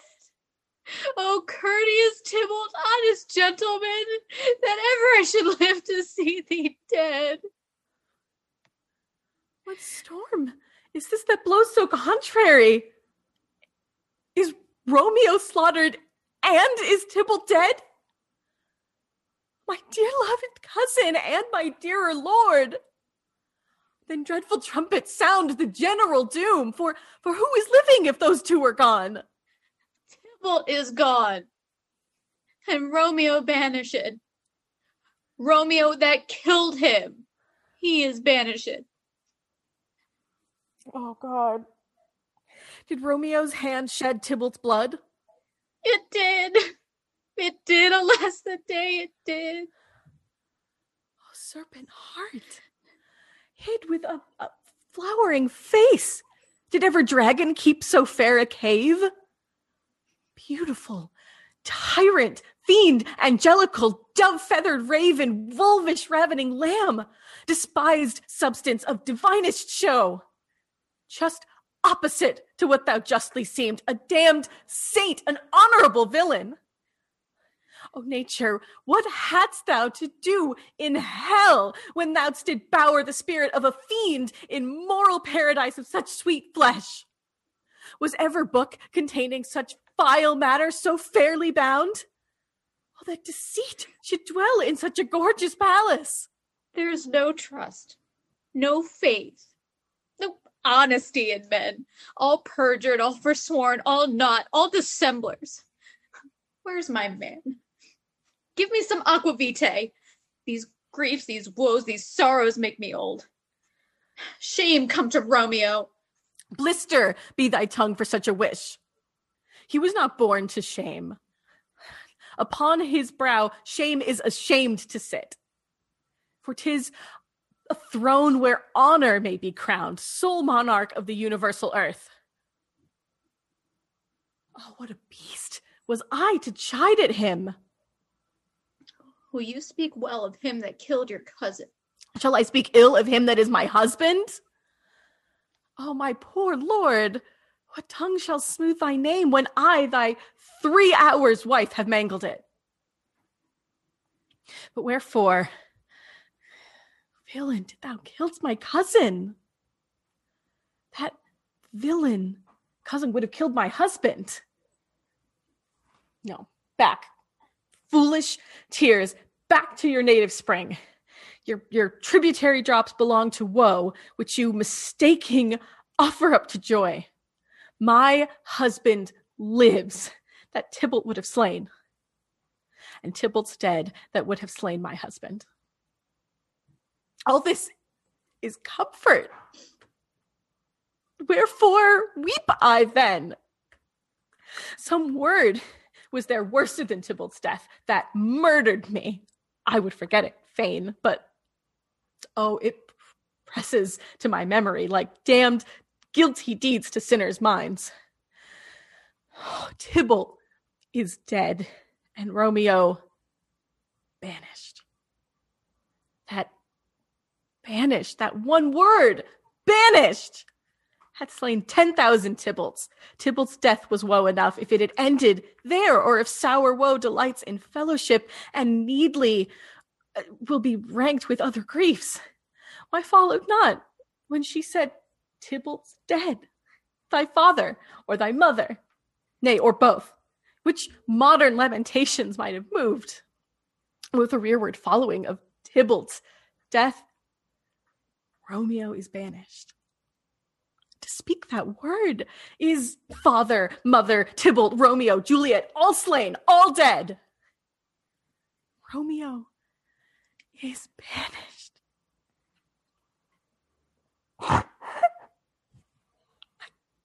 There is no end, no limit, measure, bound that is word's death. No words can that woe sound. Where's my father and my mother? Nurse, weeping and wailing over Tybalt's corpse. Will you go to them? I will bring you thither. Wash they his wounds with tears. Mine shall be spent when theirs are dry, for Romeo's banishment. Take up those cords, poor ropes. You are beguiled, both you and I, for Romeo is exiled. He made you for a highway to my bed, but I, a maid, die maiden widowed. Come cords, come nurse, I'll to my wedding bed, and death, not Romeo, take my maidenhead. Hie you to your chamber. I'll find Romeo to comfort you. I wot well where he is. Hark ye, your Romeo will be here at night.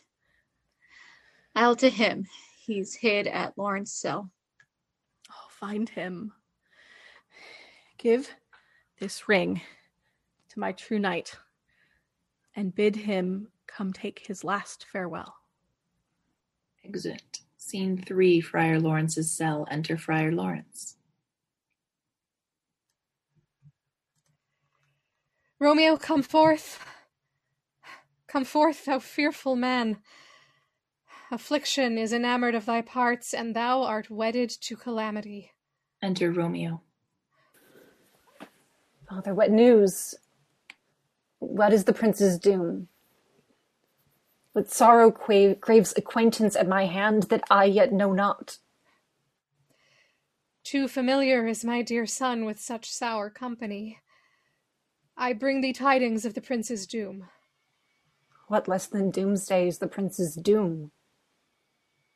A gentler judgment vanished from his lips, not body's death, but body's banishment. Banishment? Be merciful, say death. For exile hath more terror in his look, much more than death. Do not say banishment. Hence from Verona art thou banished. Be patient, for the world is broad and wide. There is no world without Verona walls, but purgatory, torture, hell itself, hence banished is banished from the world, and world's exile is death. Then banished is death misturned, calling death banishment. Thou cuttest my head off with a golden axe, and smilest upon the stroke that murders me. O deadly sin! O rude unthankfulness!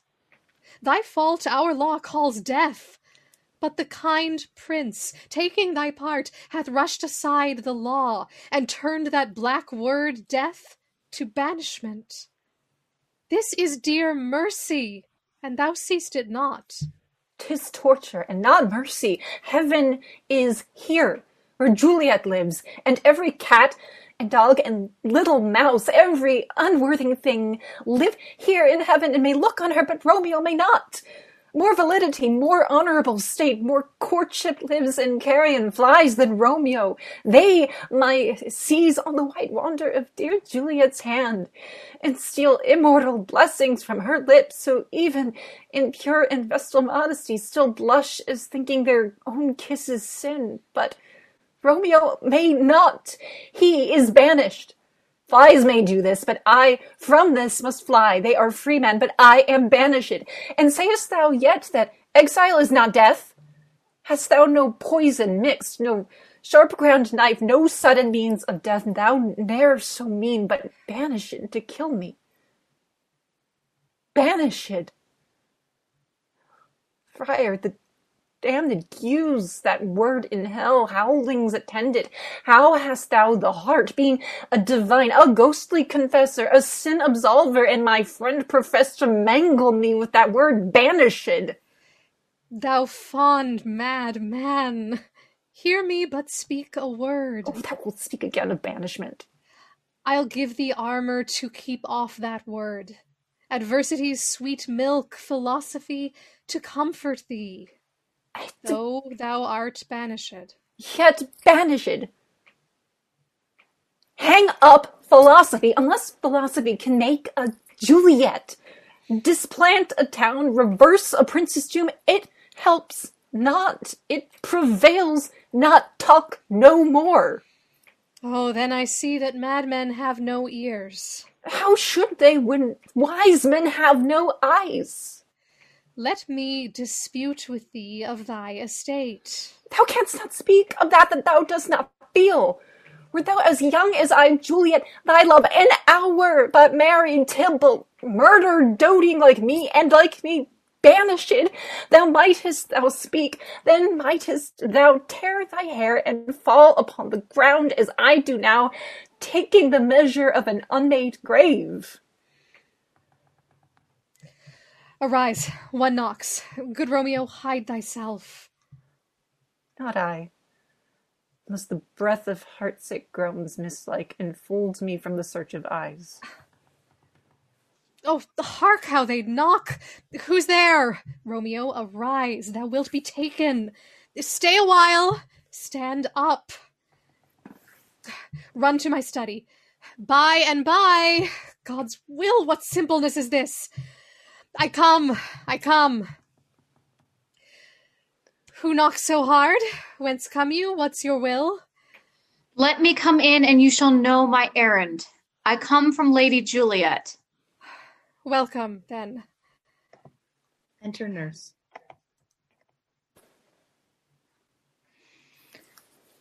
Oh, holy friar, tell me, holy friar, where is my lady's lord? Where is Romeo? There on the ground, with his own tears made drunk. He is even in my mistress' case, just in her case. Oh, woeful sympathy, piteous predicament. Even so she lies, blubbering and weeping, weeping and blubbering. Stand up. Stand up. Stand and you be a man for Juliet's sake, for her sake. Rise and stand. Why should you fall into so deep an O? Nurse. Sir. Oh, sir. Well, death's the end of all. Spakest thou of Juliet?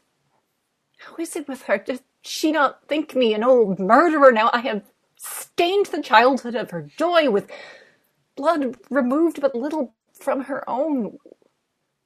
Where is she? How doth she? What says my concealed lady to her cancelled love? She says nothing, sir, but weeps and now falls on her bed, and then starts up, and Tybalt calls, and then on Romeo cries, and then down falls again. As if that name shot from the deadly level of a gun did murder her. As that name's cursed hand murdered her kinsmen. Oh. Tell me, friar, tell me, in what vile part of this anatomy doth my name lodge? Tell me that I may sack the hateful mansion. Drawing his sword. Hold thy desperate hand. Art thou a man? Thy form cries out thou art.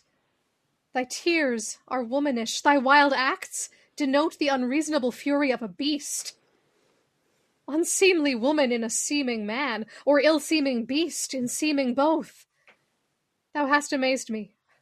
By my holy order I thought thy disposition better tempered. Hast thou slain Tybalt? Wilt thou slay thyself? And stay thy lady too, that lives in thee, by doing damned hate upon thyself? Why railst thou on thy birth, the heaven and earth? Since birth and heaven and earth all three do meet in thee at once, which thou at once would lose? Fie, fie, thou shamest thy shape, thy love, thy wit, which like a usurer abound'st in all, and usest none in that true use indeed which should bedeck thy shape, thy love, thy wit. Thy noble shape is but a form of wax, digressing from the valor of a man.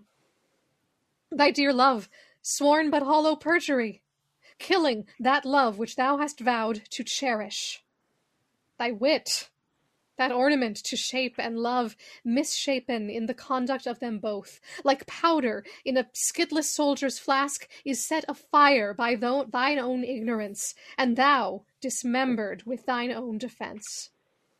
What? Rouse thee, man! Thy Juliet is alive, for whose dear sake thou wast but lately dead. There thou art happy. Tybalt would kill thee, but thou slewest Tybalt. There art thou happy too. The law that threatened death becomes thy friend and turns it to exile. There art thou happy. A pack of blessings lights upon thy back. Happiness courts thee in her best array. But, like a misbehaved and sullen wench, thou pout'st upon thy fortune and thy love. Take heed, for such die miserable. Go, get thee to thy love as was decreed, ascend her chamber hence, and comfort her. But look thou, stay not till the watch be set, for then thou canst not pass to Mantua, where thou shalt live till we can find a time to blaze your marriage, reconcile your friends, beg pardon of the prince, and call thee back with 200,000 times more joy than thou wentst forth in lamentation. Go before, nurse, commend me to thy lady, and bid her hasten all the house to bed, which heavy sorrow makes them apt unto. Romeo is coming. Oh, Lord, I could have stayed here all the night to hear good counsel. Oh, what learning is. My lord, I'll tell my lady you will come.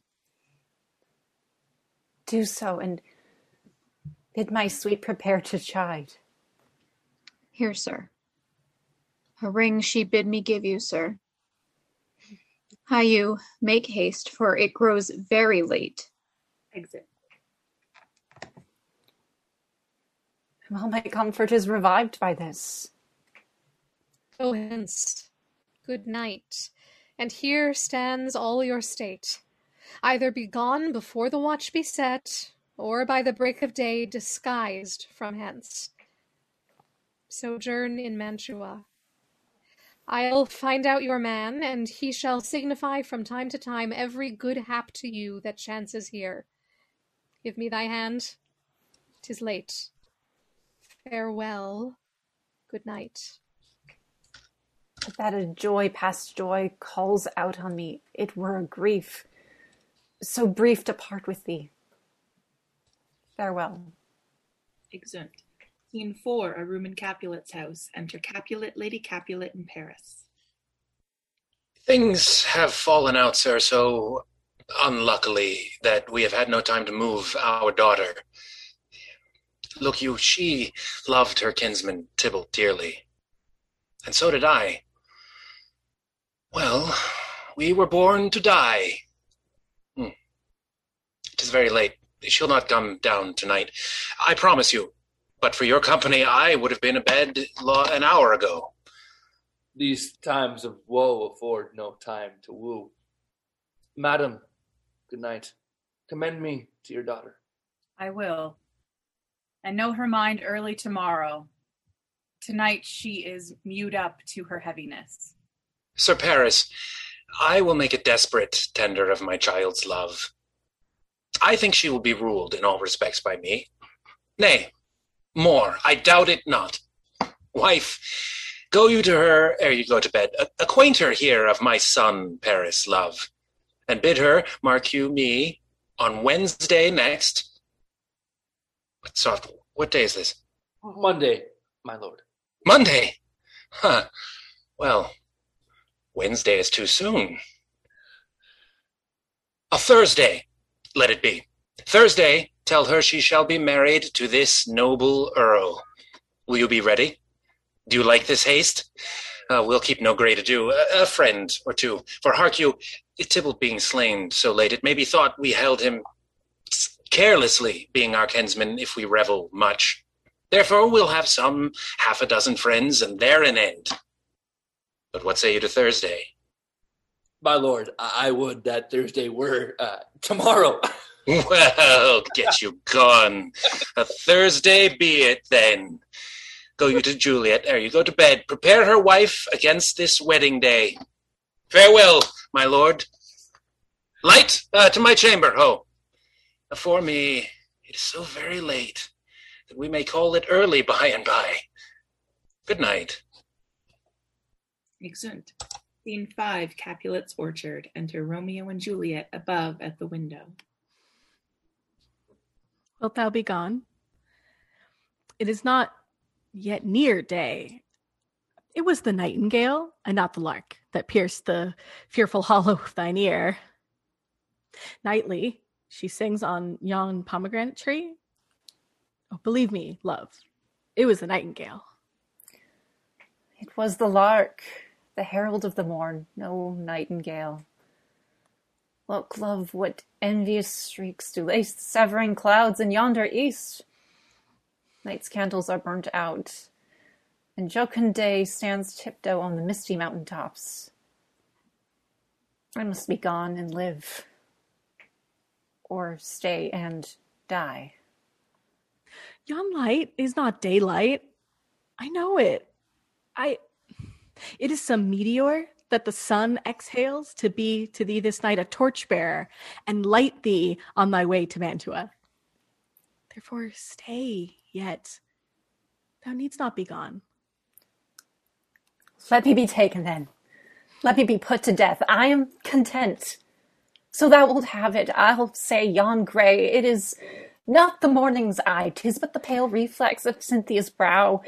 Nor that it is not the lark whose notes do beat the vaulty heaven so high above our heads. I have more care to stay than will to go.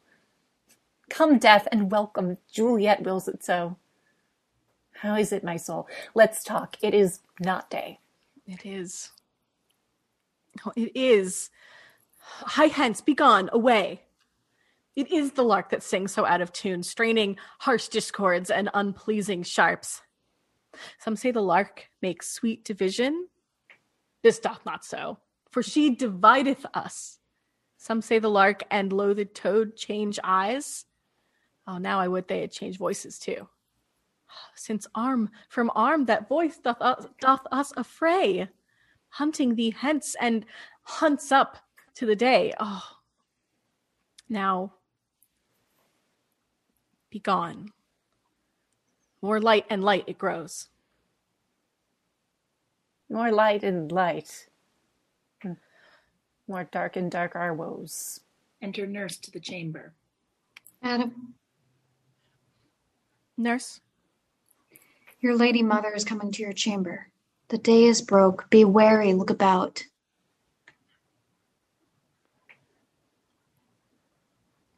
Exit. Then, window, let day in and let life out. Farewell. Farewell. One kiss and I'll descend. He goes down. Art thou gone so? Love. Lord, husband, friend, I must hear from thee every day in the hour, for in a minute there are many days. Oh, by this count, I shall be much in years ere I again behold my Romeo. Farewell. I will omit no opportunity that may convey my greetings, love, to thee. Oh, thinkst thou we shall ever meet again? Oh, I doubt it not. And all these woes shall serve for sweet discourses in our time to come. Oh, God, I have an ill-divining soul. Methinks I see thee, now thou art below, and as one dead in the bottom of a tomb. Either my eyesight fails, or thou lookst pale. Trust me, love. In my eye, so do you. Dry sorrow drinks our blood. Adieu. Adieu. Exit. Oh, Fortune. Fortune, all men call thee fickle. If thou art fickle, what dost thou with him? It is renowned for faith. Be fickle, Fortune, for then I hope thou wilt not keep him long, but send him back. Oh, daughter, are you up? Who is that calls? Is it my lady mother? Is she not down so late or up so early? What unaccustomed cause procures her hither? Enter Lady Capulet. Why, how now, Juliet? Madam, I am not well. Evermore weeping for your cousin's death? What? Wilt thou wash him from his grave with tears? And if thou couldst not make him live. Therefore, have done. Some grief shows much of love, but much of grief shows still some want of wit. Yet let me weep for such a feeling loss. So shall you feel the loss, but not the friend which you weep for. Feeling so the loss cannot choose but ever weep the friend. Well, girl, thou weepst not so much for his death as that the villain lives which slaughtered him. What villain, madam? That same villain Romeo. Villain and he be many miles asunder. God pardon him. I do, with all my heart, and yet no man like he doth grieve my heart. That is because the traitor murderer lives. I, madam, from the reach of these my hands, would none but I might venge my cousin's death. Oh, we will have vengeance for it, fear thou not. Then weep no more. I'll send to one in Mantua, where that same banished runagate doth live, shall give him such an unaccustomed dram that he shall soon keep Tybalt company, and then, I hope, thou wilt be satisfied. Indeed, I never shall be satisfied with Romeo till I behold him dead. Is my poor heart for kinsman vexed? Madam, if you could find out but a man to bear a poison, I would temper it, that Romeo should, upon receipt thereof, soon sleep in quiet. Oh, how my heart abhors to hear him named, and cannot come to him, to wreak the love I bore my cousin upon his body that slaughtered him. Find thou the means, and I'll find such a man. But now I'll tell thee joyful tidings, girl. And joy comes well in such a needy time. What are they, I beseech your ladyship? Well, thou hast a careful father, child, one who, to put thee from thy heaviness, hath sorted out a sudden day of joy that thou expectest not, nor I looked not for. Madam, in happy time, what day is that? Marry, my child, early next Thursday morn, the gallant, young, and noble gentleman, the County Paris, at St. Peter's Church, shall happily make thee there a joyful bride. Now by St. Peter's Church, and Peter too, he shall not make me there a joyful bride. I wonder at this haste that I must wed ere he that should be husband comes to woo. I pray you, tell my lord and father, madam, I will not marry yet, and when I do, I swear it shall be Romeo, whom you know I hate rather than Paris. These are news indeed. Well, here comes your father. Tell him so yourself and see how he will take it at your hands. Enter Capulet and nurse. When the sun sets, the air doth drizzle dew, but for the sunset of my brother's son, it rains downright. How now? A conduit, girl? What, still in tears, evermore showering? In one little body thou counterfeit'st a bark, at sea, a wind, for still thy eyes, which I may call the sea, do ebb and flow with tears. The bark thy body is, sailing in this salt flood, the winds thy sighs, raging with thy tears, and they with them, without a sudden calm, will overset thy tempest-tossed body. How now, wife? Have you delivered to her our decree? Aye, sir, but she will none. She gives you thanks. I would the fool were married to her grave. Soft. Take me with you. Take me with you, wife. How? Will she none? Doth she not give us thanks? Is she not proud? Doth she not count her blessed, unworthy as she is, that we have wrought so worthy a gentleman to be her bridegroom? Not proud. You have, but thankful that you have. Proud can I never be of what I hate, but thankful even for hate that is meant love. How now? Chop logic? What is this? Proud, and I thank you, and I thank you not, and yet not proud? Mistress Minion, you thank me no thankings, nor proud me no prouds, but fettle your fine joints 'gainst Thursday next to go with Paris to St. Peter's Church, or I will drag thee on a hurdle thither. Out, you green sickness carrion, out, you baggage, you tallow face. Fie. What, are you mad? Good father, I beseech you on my knees, hear me. We've patience but to speak a word. Hang thee, young baggage, disobedient wretch. I tell thee what, get thee to church a Thursday, or never after look me in the face. Speak not, reply not, do not answer me. My fingers itch. Wife, we scarce thought us blessed that God had lent us but this only child. By now I see this one is one too much, and that we have a curse in having her. Out on her, Hilding! God in heaven bless her. You're to blame, my lord, to rate her so. And why, my lady Wisdom? Hold your tongue, good Prudence. Smatter with your gossips, go.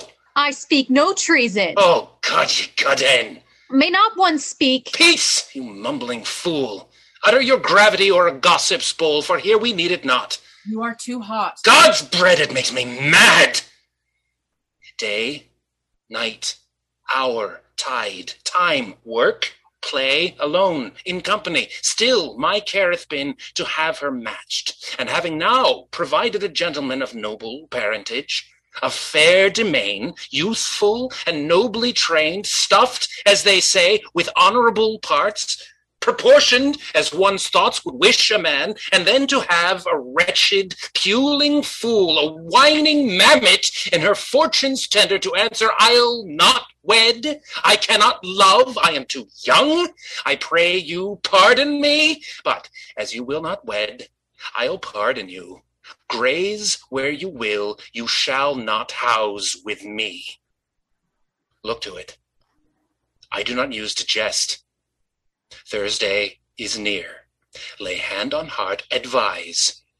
And you be mine, I'll give you to my friend. And you be not, hang, beg, starve, die in the streets, for by my soul I'll ne'er acknowledge thee.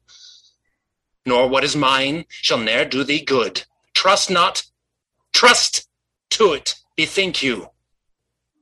I'll not be forsworn. Exit. There no pity sitting in the clouds that sees into the bottom of my grief? Sweet mother, cast me not away. Delay this marriage for a month, a week. Or if you do not, make the bridal bed in that dim monument where Tybalt lies. Talk not to me, for I'll not speak a word. Do as thou wilt, I have done with thee. Exit. Oh, God. Oh, nurse, how shall this be prevented? My husband is on earth, my faith in heaven. How shall that faith return again to earth unless that husband send it me from heaven? Am I leaving earth? Comfort me, counsel me. Alack, that heaven should practice stratagems upon so soft a subject as myself. What sayest thou? Hast thou not a word of joy? Some comfort, nurse? Faith, here it is. Romeo is banished, and all the world to nothing that he dares ne'er come back to challenge you. Or if he do, it needs must be by stealth. Then, since the case now stands as now it doth, I think it best you married the county. Oh, he is a lovely gentleman. Romeo's a dishclout to him, an eagle, madam, hath not so green, so quick, so fair an eye as Paris hath. Beshrew my very heart, I think you are happy in the second match, for it excels your first. Or if it did not, your first is dead. Or 'twere as good he were as living here, and you no use of him. Speakst thou from thy heart? And from my soul too, or else beshrew them both. Amen. What? Well, thou hast comforted me marvelous much. Go in, tell my lady I am gone, having displeased my father, to Lawrence' cell, to make confession and to be absolved. Marry, I will. And this is wisely done. Exit. Ancient damnation! Oh, most wicked fiend! Is it more sin to wish me from thus forsworn? Or is it to dispraise my lord with that same tongue, which she hath praised him with above compare so many thousand times? Oh, go, counselor. Thou and my bosom henceforth shall be twain. I'll to the friar to know his remedy.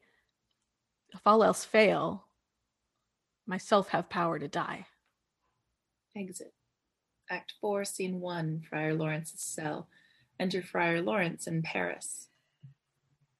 On Thursday, sir. The time is very short. My father Capulet will have it so, and I am nothing to slack his haste. You say you do not know the lady's mind?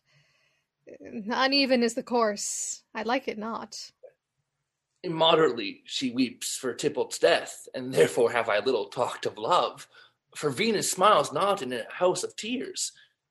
Now, sir, her father counts it dangerous that she doth give her sorrow so much sway, and in his wisdom hastes our marriage, to stop the inundation of her tears, which, too much minded by herself alone, may be put from her by society.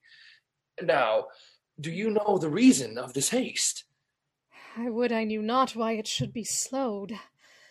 Look, sir, here comes the lady towards my cell.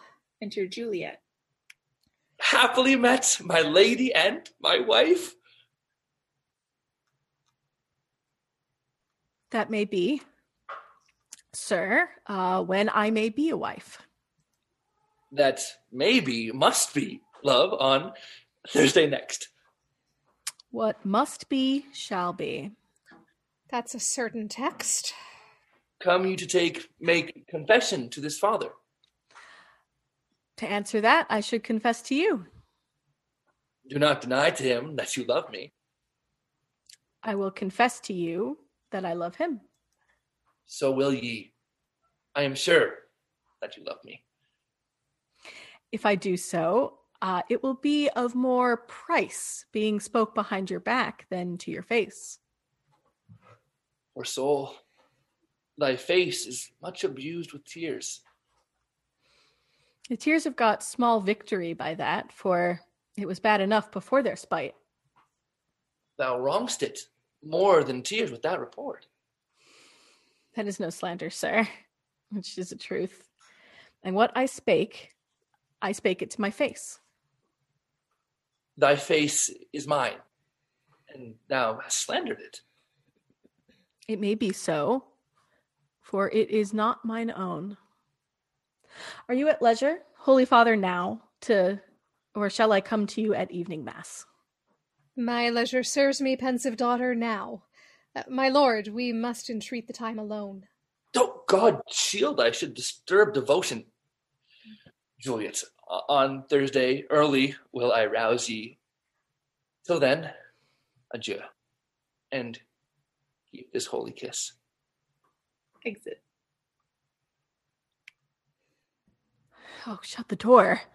And when thou hast done so, come weep with me, past hope, past cure, past help. Ah, Juliet, I already know thy grief. It strains me past the compass of my wits. I hear thou must, and nothing may prorogue it, on Thursday next, be married to this county. Tell me not, friar, that thou hear'st of this, unless thou tell me how I may prevent it. If in thy wisdom thou can give no help, do thou but call my resolution wise, and with this knife I'll help present it presently. God joined my heart and Romeo's, though our hands and ear, this hand by thee to Romeo sealed, shall be the label to another deed. Or my true heart with treacherous revolt turn to another. This shall slay them both. Therefore, out of thy long experienced time, give me some present counsel. Or, behold, twixt my extremes and me, this bloody knife shall play the umpire, arbitrating that which the commission of thy years and art could to no issue of true honor bring. Be not so long to speak. I long to die. If what thou speakst, speak not of remedy. Hold, daughter.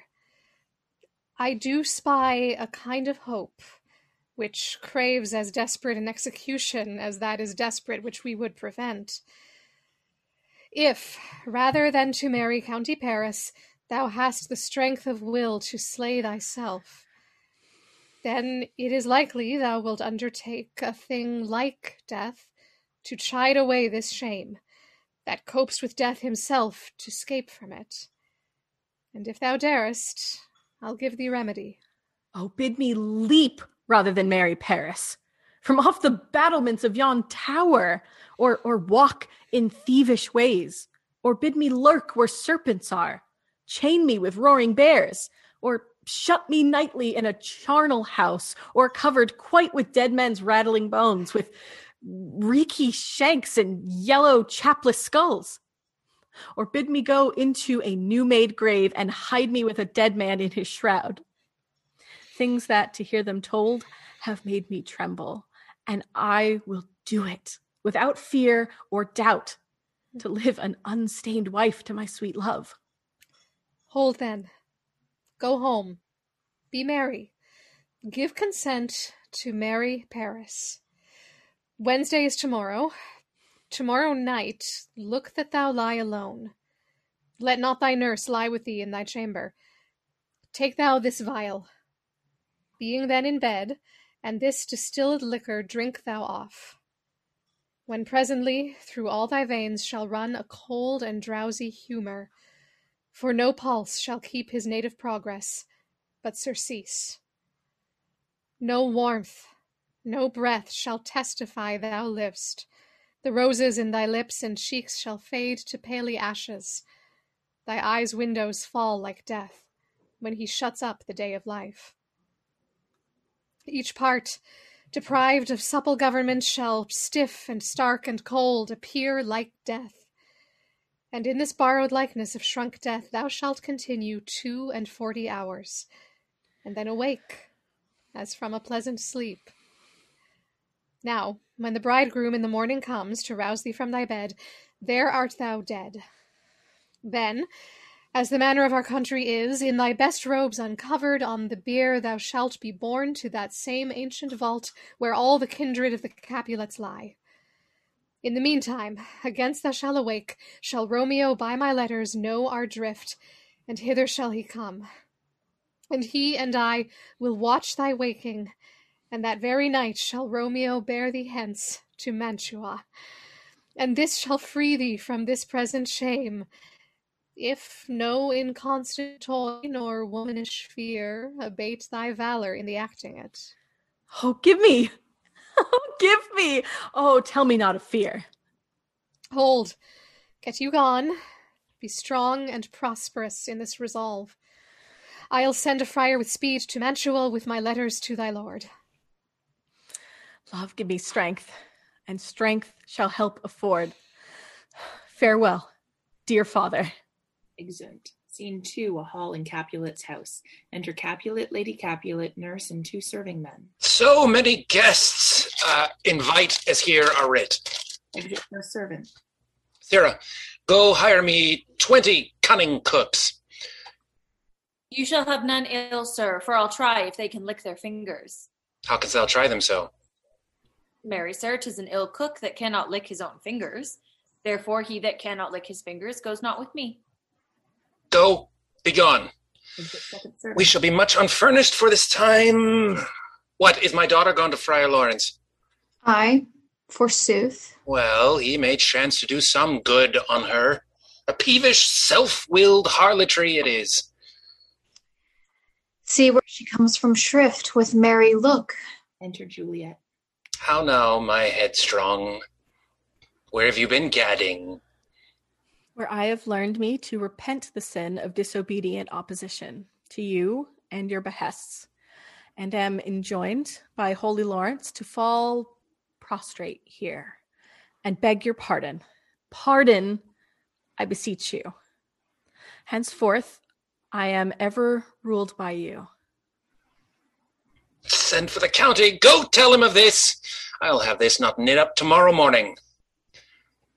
I met the youthful lord at Lawrence cell, and gave him what becomes love I might, not step o'er the bounds of modesty. Why, I am glad on't. This is well. Stand up. This is as it should be. Let me see the county. Aye, Mary, go, I say, and fetch him hither. Now, afore God, this reverend holy friar, our whole city is much bound to him. Nurse, will you go with me into my closet to help me sort such needful ornaments as you think fit to furnish me tomorrow?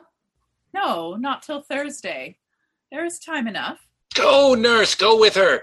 We'll to church tomorrow. Exeunt Juliet and nurse. We shall be short in our provision. 'Tis now near night. No, Tosh, I will stir about, and all things shall be well. I warrant thee, wife. Go thou to Juliet, help to deck her up. I'll not to bed tonight. Let me alone. I'll play the housewife for this once. What ho! They are all forth. Well, I will walk myself to County Paris to prepare him up against tomorrow. My heart is wondrous light since this same wayward girl is so reclaimed. Exeunt. Scene 3, Juliet's chamber. Enter Juliet and nurse. Aye, those attires are best, but, gentle nurse, I pray thee, leave me to myself tonight, for I have need of many orisons to move the heavens to smile upon my state, which well thou knowest is cross and full of sin. Enter Lady Capulet. What? Are you busy? Ho, need you my help?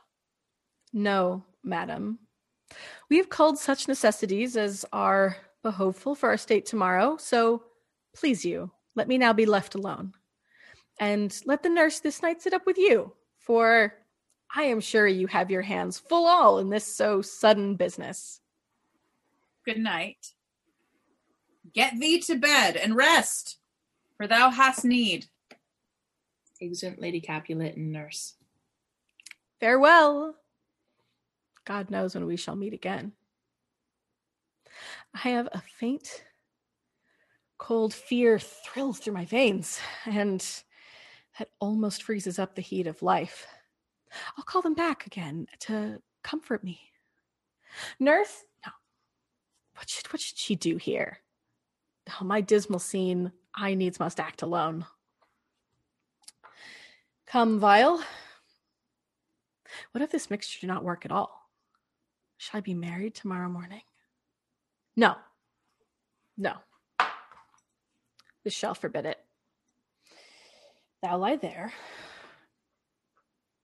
What if it be a poison, which the friar subtly hath ministered to have me dead, lest in this marriage he should be dishonored, because he married me before to Romeo? I fear it is, and yet methinks it should not, for he hath still been tried a holy man. How if, when I am laid into the tomb, I wake before the time that Romeo come to redeem me? Oh, there's a fearful point. Shall I not then be stifled in the vault, to whose foul mouth no healthsome air breathes in, and there die strangled ere my Romeo comes in? Or if I live, it is not very like the horrible conceit of death and night, together with the terror of the place, as in a vault, an ancient receptacle where for these many 100 years the bones of all my buried ancestors are packed. Or bloody Tybalt, yet but green in earth, lies festering in his shroud, where, or as they say, some hours in the night spirits resort. Oh, alack, it is not like that I, so early waking, with the loathsome smells and shrieks like mandrakes torn out of the earth, that living mortals hearing them run mad. Oh, if I wake, shall I not be distraught, environed with all these hideous fears, and madly play with my forefathers' joints, and pluck the mangled Tybalt from his shroud?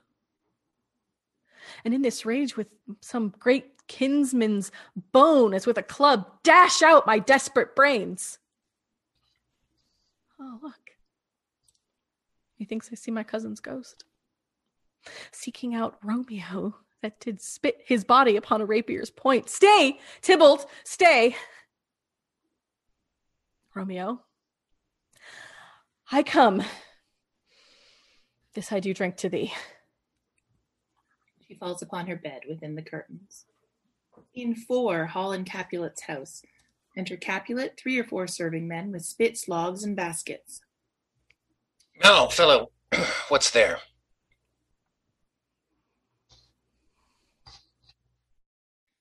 Things for the cook, sir, but I know what not what. Make haste, make haste! Exit first servant. Syrup, fetch drier logs. Call Peter, he'll show you where they are. I have a head, sir, that will find out logs and never trouble Peter for that matter. Exit. That's well said. A merry horse, and thou shalt be a loggerhead. Good faith. Oh, 'tis day.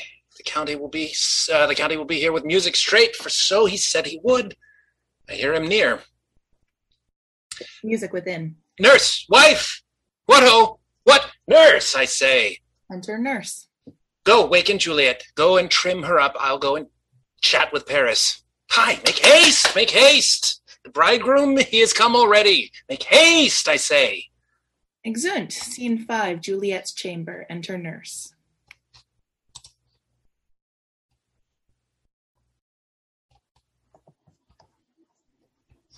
Mistress. What mistress? Juliet. Fast I warrant her she. Why, lamb? Why, lady? Fie, you slug a bed. Why, love, I say. Madam. Sweetheart. Why, bride? What, not a word?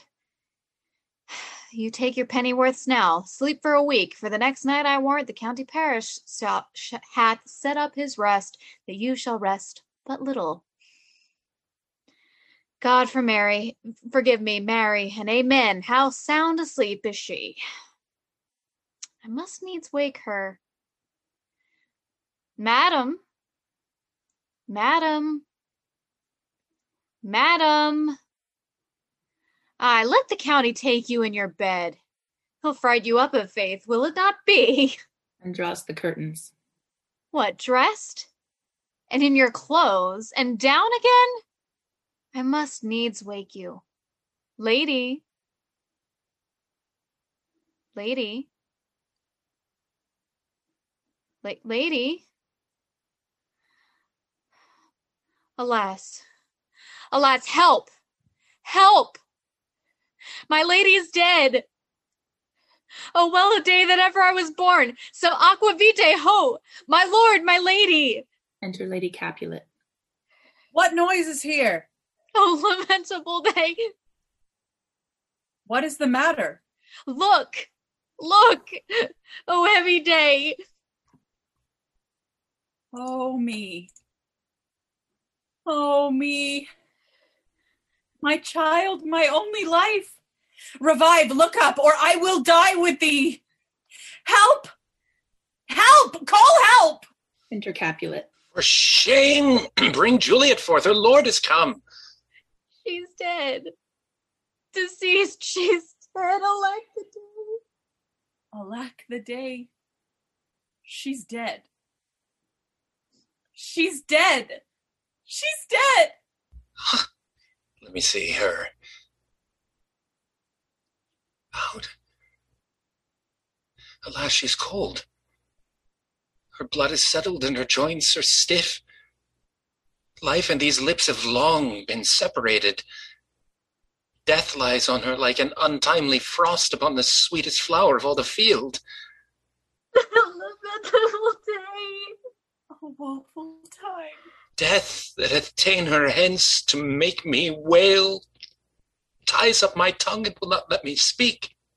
Enter Friar Lawrence and Paris with musicians. Come, is the bride ready to go to church? Ready to go, but never to return. O son, the night before thy wedding day hath death lain with thy wife. There she lies, flower as she was, deflowered by him. Death is my son-in-law. Death is my heir. My daughter he hath wedded. I will die and leave him all life. Living all is death's. Have I thought long to see this morning's face? And doth it give me such a sight as this? Cursed, unhappy, wretched, hateful day. Most miserable hour that e'er time saw in lasting labor of his pilgrimage. But one poor and loving child, but one thing to rejoice and solace in, and cruel death hath catched it from my sight. Oh, woe. Oh, woeful day. Most lamentable day, most woeful day that ever I did yet behold. Oh day, oh day, oh day, oh hateful day. Never was seen so black a day as this. A woeful day, a woeful day. Beguiled, divorced, wronged, spited, slain. Most detestable death by thee, beguiled, by cruel thee quite overthrown. Oh, love. Oh, life. Not life, but love in death. Despised, distressed, hated, martyred, killed. Uncomfortable time, why camest thou now to murder our solemnity? Oh, child, my soul and not my child, dead art thou. Alack, my child is dead, then with my child my joys are buried. Peace, ho, for shame. Confusion's cure lives not in these confusions. Heaven and yourself had part in this fair maid. Now heaven hath all, and all the better is it for the maid. Your part in her you could not keep from death, but heaven keeps his part in eternal life. The most you sought was her promotion, for 'twas your heaven she should be advanced, and weep ye now, seeing she is advanced above the clouds, as high as heaven itself. Oh, in this love, you love your child so ill that you run mad, seeing that she is well.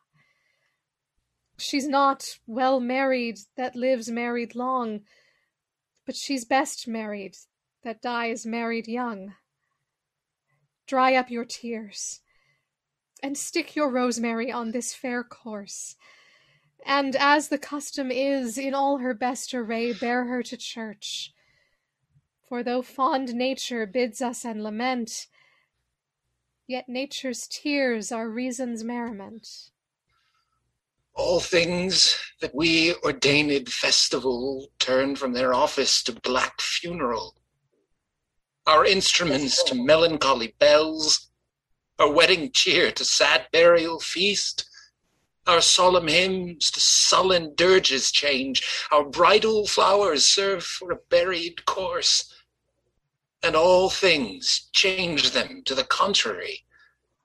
Sir, go you in, and madam, go with him, and go, Sir Paris, every one prepare to follow this fair course unto her grave. The heavens do lour upon you for some ill. Move them no more by crossing their high will. Exeunt Capulet, Lady Capulet, Paris, and Friar Lawrence. Faith, we may put up our pipes and be gone. Honest good fellows, put up. Put up, for, well, you know this is a pitiful case. Exeunt. Act 5, Scene 1, Mantua, a street. Enter Romeo. If I may trust the flattering truth of speak, my dreams presage some joyful news at hand. My bosom's lord sits lightly in his throne, and all this day an unaccustomed spirit lifts me from above the ground with cheerful thoughts. I dreamt my lady came and found me dead. Strange dream that gives the dead men leave to think, and breathed such life with kisses in my lips that I revived and was an emperor.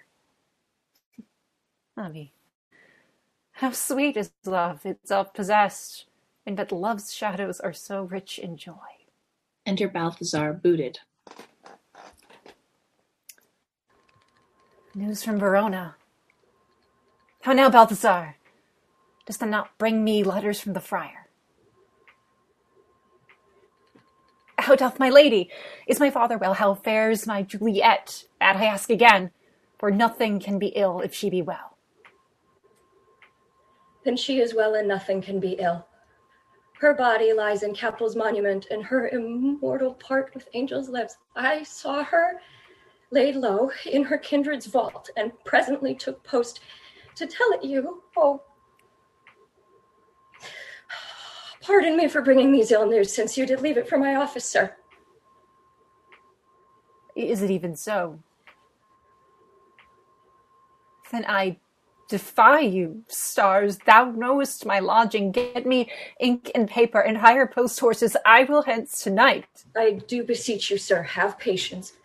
Your looks are pale and wild, and do import some misadventure. Tush, thou art deceived. Leave me and do the thing I bid thee do. Hast thou no letters from the friar? No, my good lord.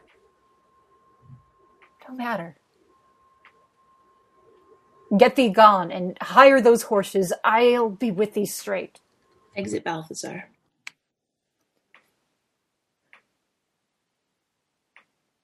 Oh, Juliet, I will lie with thee tonight. Let's see for means, O mischief. Thou art swift. Tender the thoughts of desperate men. I do remember an apothecary, and hereabout he dwells, which late I noted in tattered weeds with overwhelming brows. Calling of simples meager were his looks. Sharp misery had worn him to the bone. In his needy shop a tortoise hung, an alligator stuffed into other skins of ill-shaped fishes, and about his shelves a beggarly amount of empty boxes.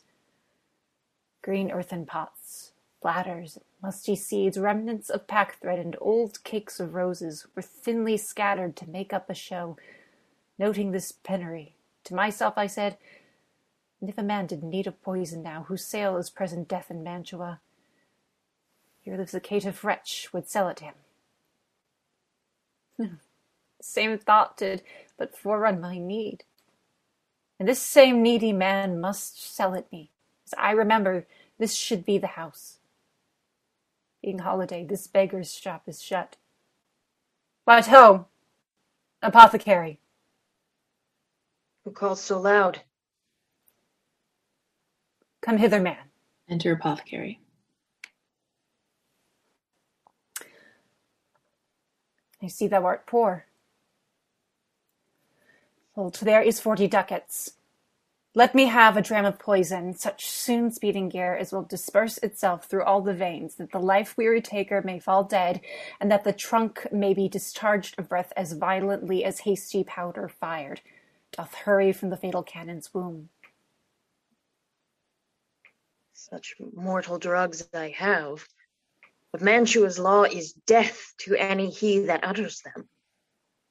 Art thou so bare, and full of wretchedness, and fearest to die? Famine is in thy cheeks. Need and oppression starveth in thine eyes. Contempt and beggary hangs upon thy back. The world is not thy friend, nor the world's law. The world affords no law to make thee rich, then be not poor, but break it and take this. My poverty, but not my will, consents. I pay thy poverty, and not thy will.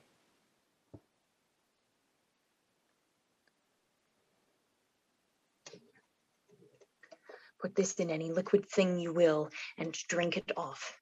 And if you had the strength of 20 men, it would dispatch you straight.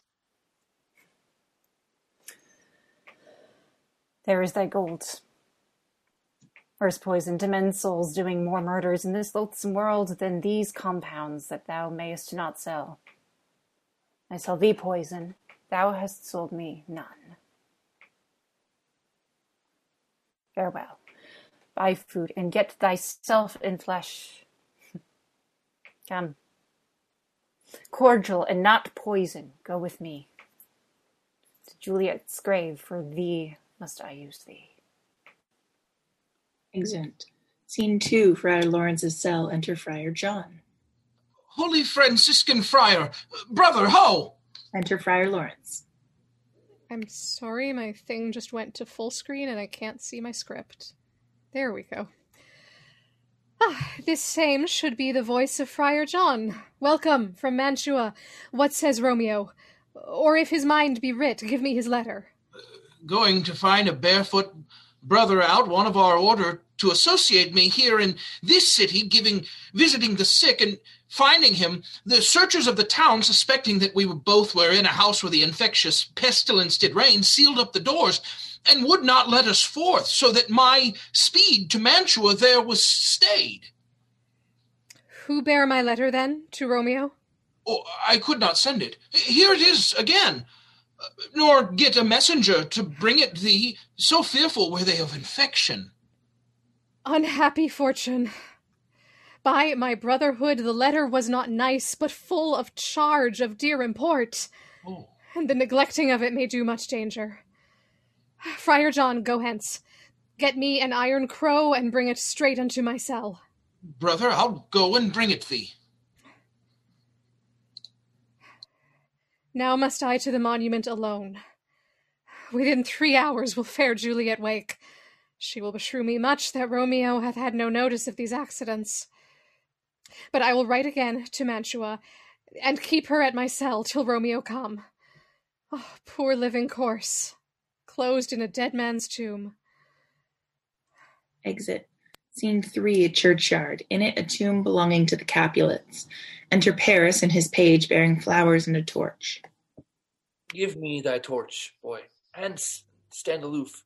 Yet put it out, for I would not be seen. Under yond yew trees lay thee all along, holding thine ear close to the hollow ground, so shall no foot upon the churchyard tread, being loose, unfirm with digging up of graves. But thou shalt hear it. Whistle then to me as a signal that thou hearest something approach. Give me those flowers. Do as I bid thee. Go. I am almost afraid to stand alone here in the churchyard, yet I will adventure. Retires. Sweet flower, with flowers thy bridal bed I strew. Oh, woe. Thy canopy is dust and stones, which with sweet water nightly I will do, or wanting that, with tears distilled by moans.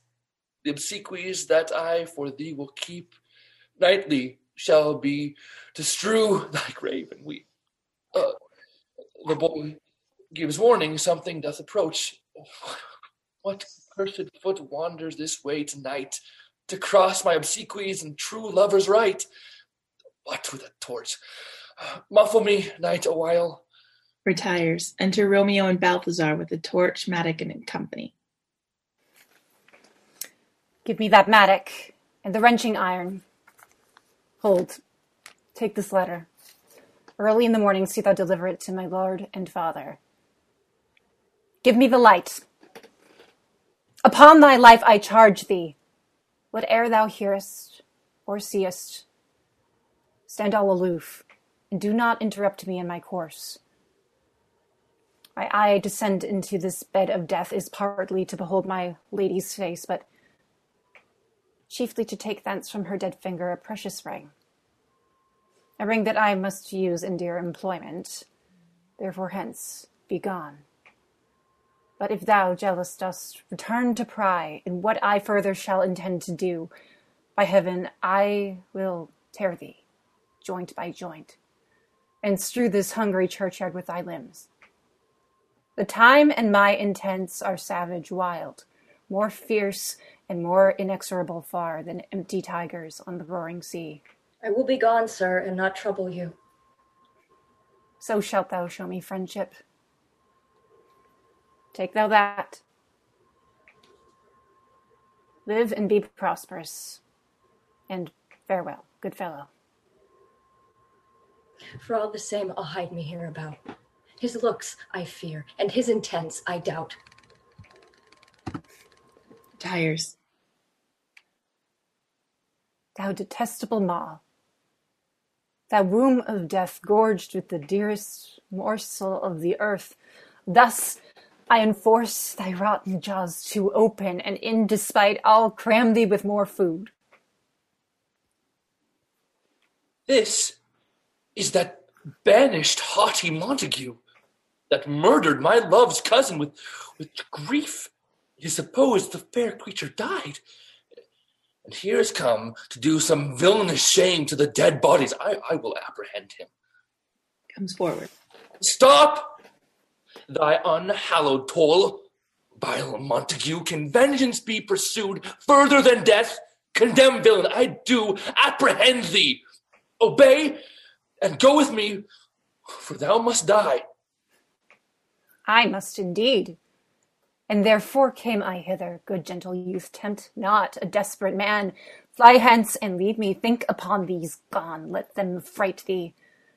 I beseech thee, youth, put not another sin upon my head by urging me to fury. Oh, be gone! By heaven, I love thee better than myself, for I come hither armed against myself. Say not, be gone. Live, and hereafter say, a madman's mercy bade thee run away. I do defy thy conjurations, and apprehend thee for a felon here. Wilt thou provoke me? Then have at it, boy. They fight. Oh, Lord, they fight. I will go to call the watch. Exit. Oh, I am slain. Pause.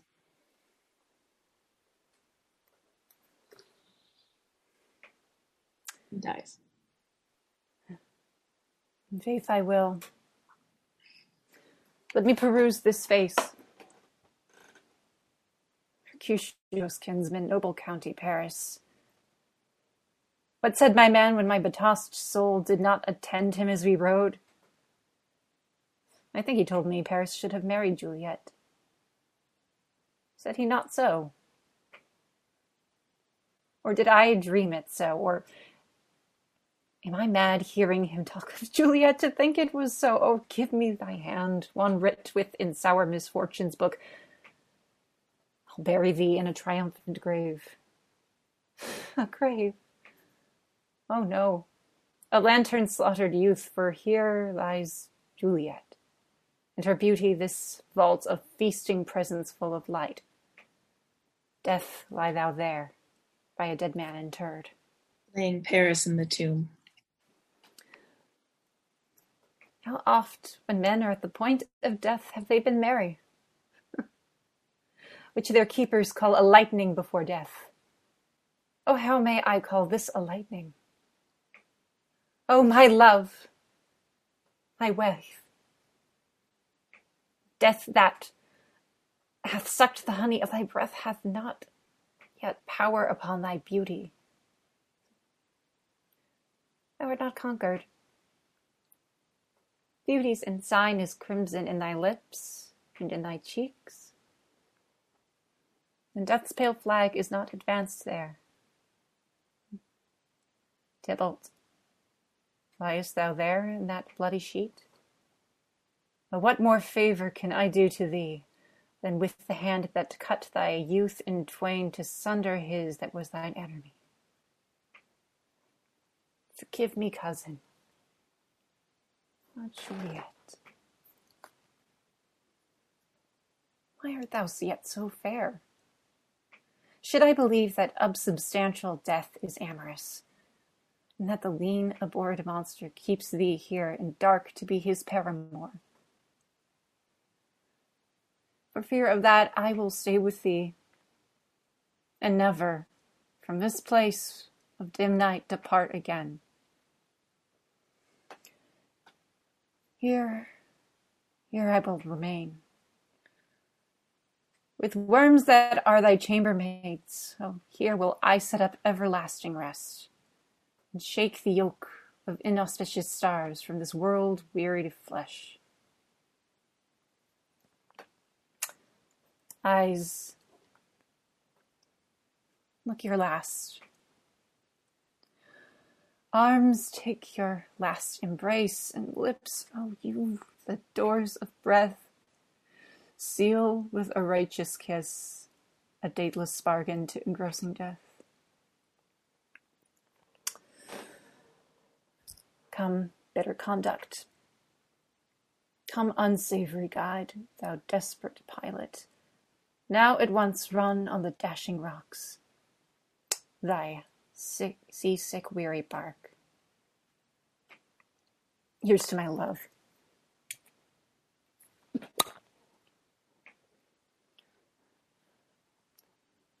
True apothecary. The drugs are quick. Thus, with a kiss, I die. Guys, enter at the other end of the churchyard Friar Lawrence with a lantern, crow, and spade. Oh, St. Francis be my speed! How oft tonight have my old feet stumbled at graves. Who's there? Here's one, a friend, and one that knows you well. Bliss be upon you. Tell me, good my friend, what torch is yond that vainly lends its light to grubs and eyeless skulls? As I discern, it burneth in the Capel's monument? It does, sir. And there's my master, one that you love. Who is it? Romeo. How long have you been there? Full half an hour. Go with me to the vault. I dare not, sir. My master knows not but that I am gone hence, and fearfully did menace me with death if I stayed on to look on his intents. Stay then, I'll go on alone. Fear comes upon me. Oh, much I fear some ill unlucky thing. As I did sleep under this yew tree here, I dreamt my master and another fought, and that my master slew him. Romeo! Answers. Alack. Alack, what blood is this which stains the stony entrance of this sepulchre? What mean these masterless and gory swords to lie discolored in this place of peace? Enters the tomb. Romeo! Oh, pale. Who else? What Paris, too, and steeped in blood? Oh, what an unkind hour is guilty of this lamentable chance.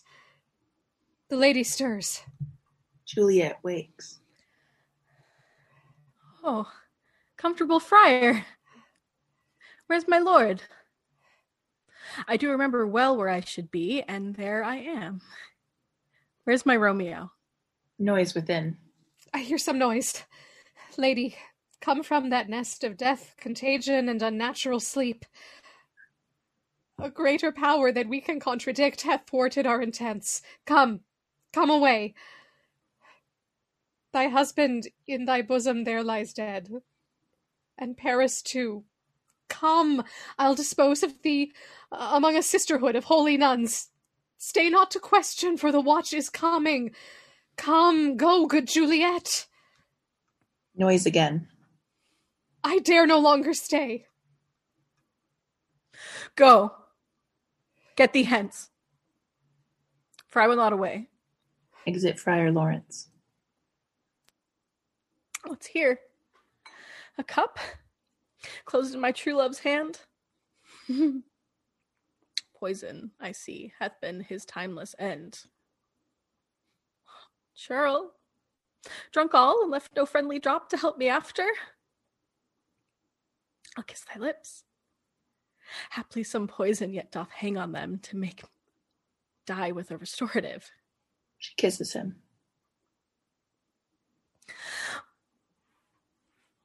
Oh, thy lips are warm. Lead boy, which way? Oh, yea, noise. And I'll be brief. Oh, happy dagger. He snatches Romeo's dagger. This is thy sheath.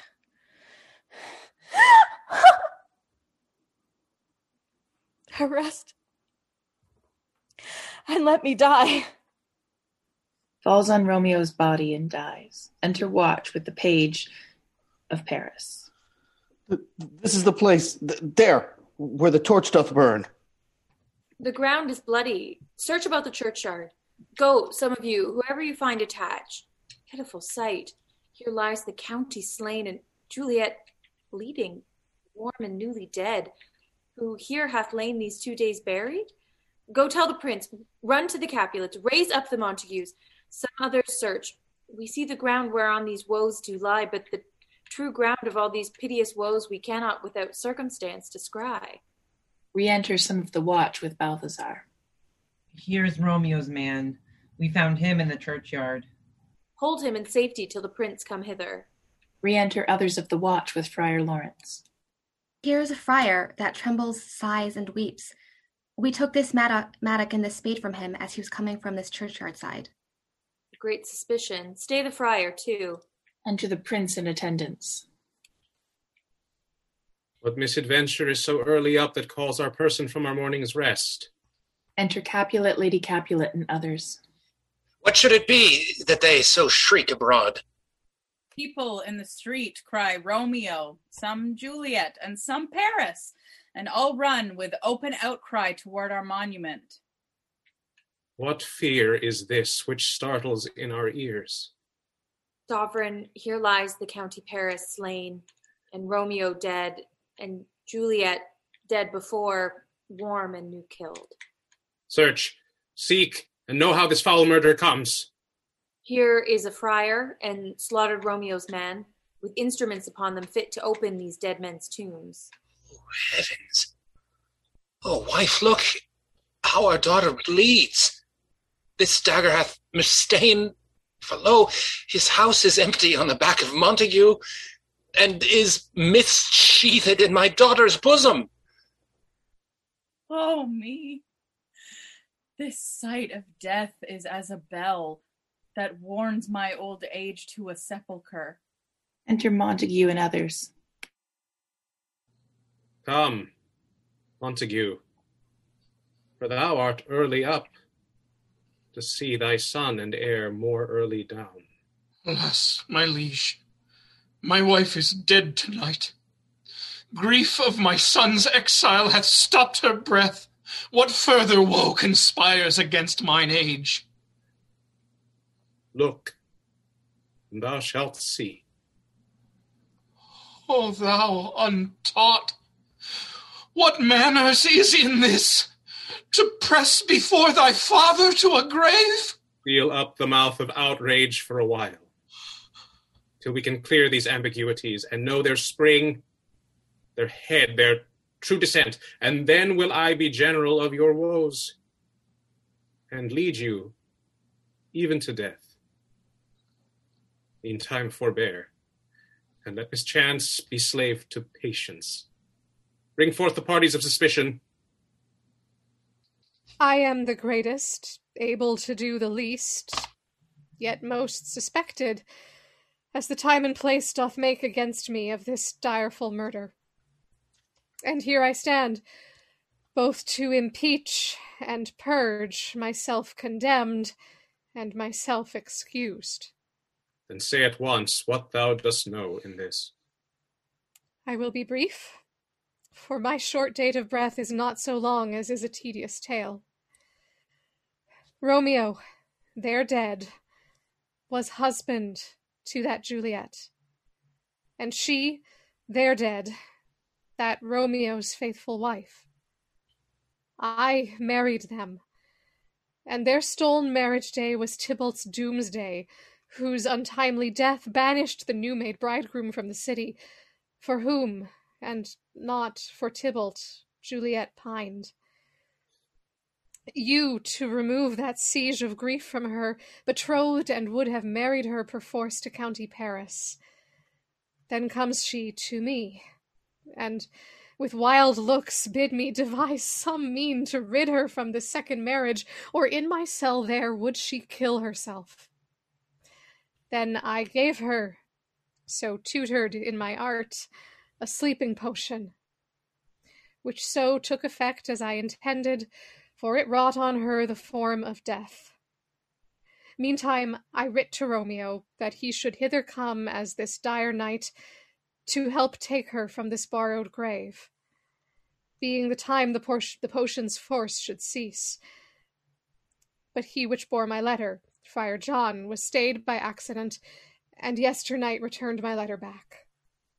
Then, all alone, at the prefixed hour of her waking, came I to take her from her kindred's vault, meaning to keep her closely at my cell till I conveniently could send to Romeo. But when I came, some minute ere the time of her awakening, here untimely lay the noble Paris, and true Romeo dead. She wakes, and I entreated her come forth, and bear this work of heaven with patience. But then a noise did scare me from the tomb, and she, too desperate, would not go with me, but as it seems, did violence on herself. All this I know, and to the marriage her nurse is privy. And if aught in this miscarried by my fault, let my old life be sacrificed some hour before his time unto the rigor of severest law. We still have known thee for a holy man. Where's Romeo's man? What can he say in this? I brought my master news of Juliet's death, and then in post he came from Mantua to the same place, to the same monument. This letter he early bid me give his father, and threatened me with death going in the vault. I departed not, and left him there. Give me the letter. I will look on it. Where is the county's page that raised the watch? Sarah, what made your master in this place? He came with flowers to strew his lady's grave, and bid me stand aloof, And so I did. Anon comes one with light to ope the tomb, and by and by my master drew on him. Then I ran away to call the watch. This letter doth make good the friar's words, their course of love, the tidings of her death. And here he writes that he did buy a poison of a poor apothecary, and therewithal came to this vault to die, and lie with Juliet. Where be these enemies?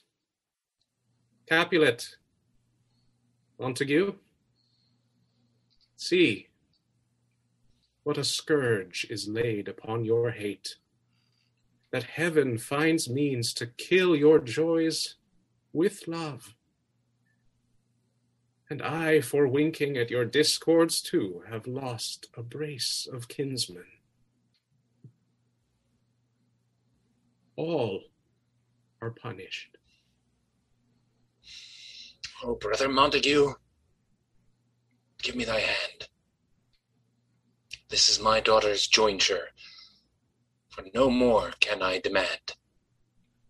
But I can give thee more, for I will raise her statue in pure gold, that while Verona by that name is known, there shall no figure at such rate be set as that of true and faithful Juliet. Rich shall Romeo's by his ladies lie. Poor sacrifices of our enmity. A glooming peace this morning with it brings. The sun for sorrow will not show his head. Go hence, to have more talk of these sad things. Some shall be pardoned, and some punished. For never was a story of more woe than this of Juliet and her Romeo.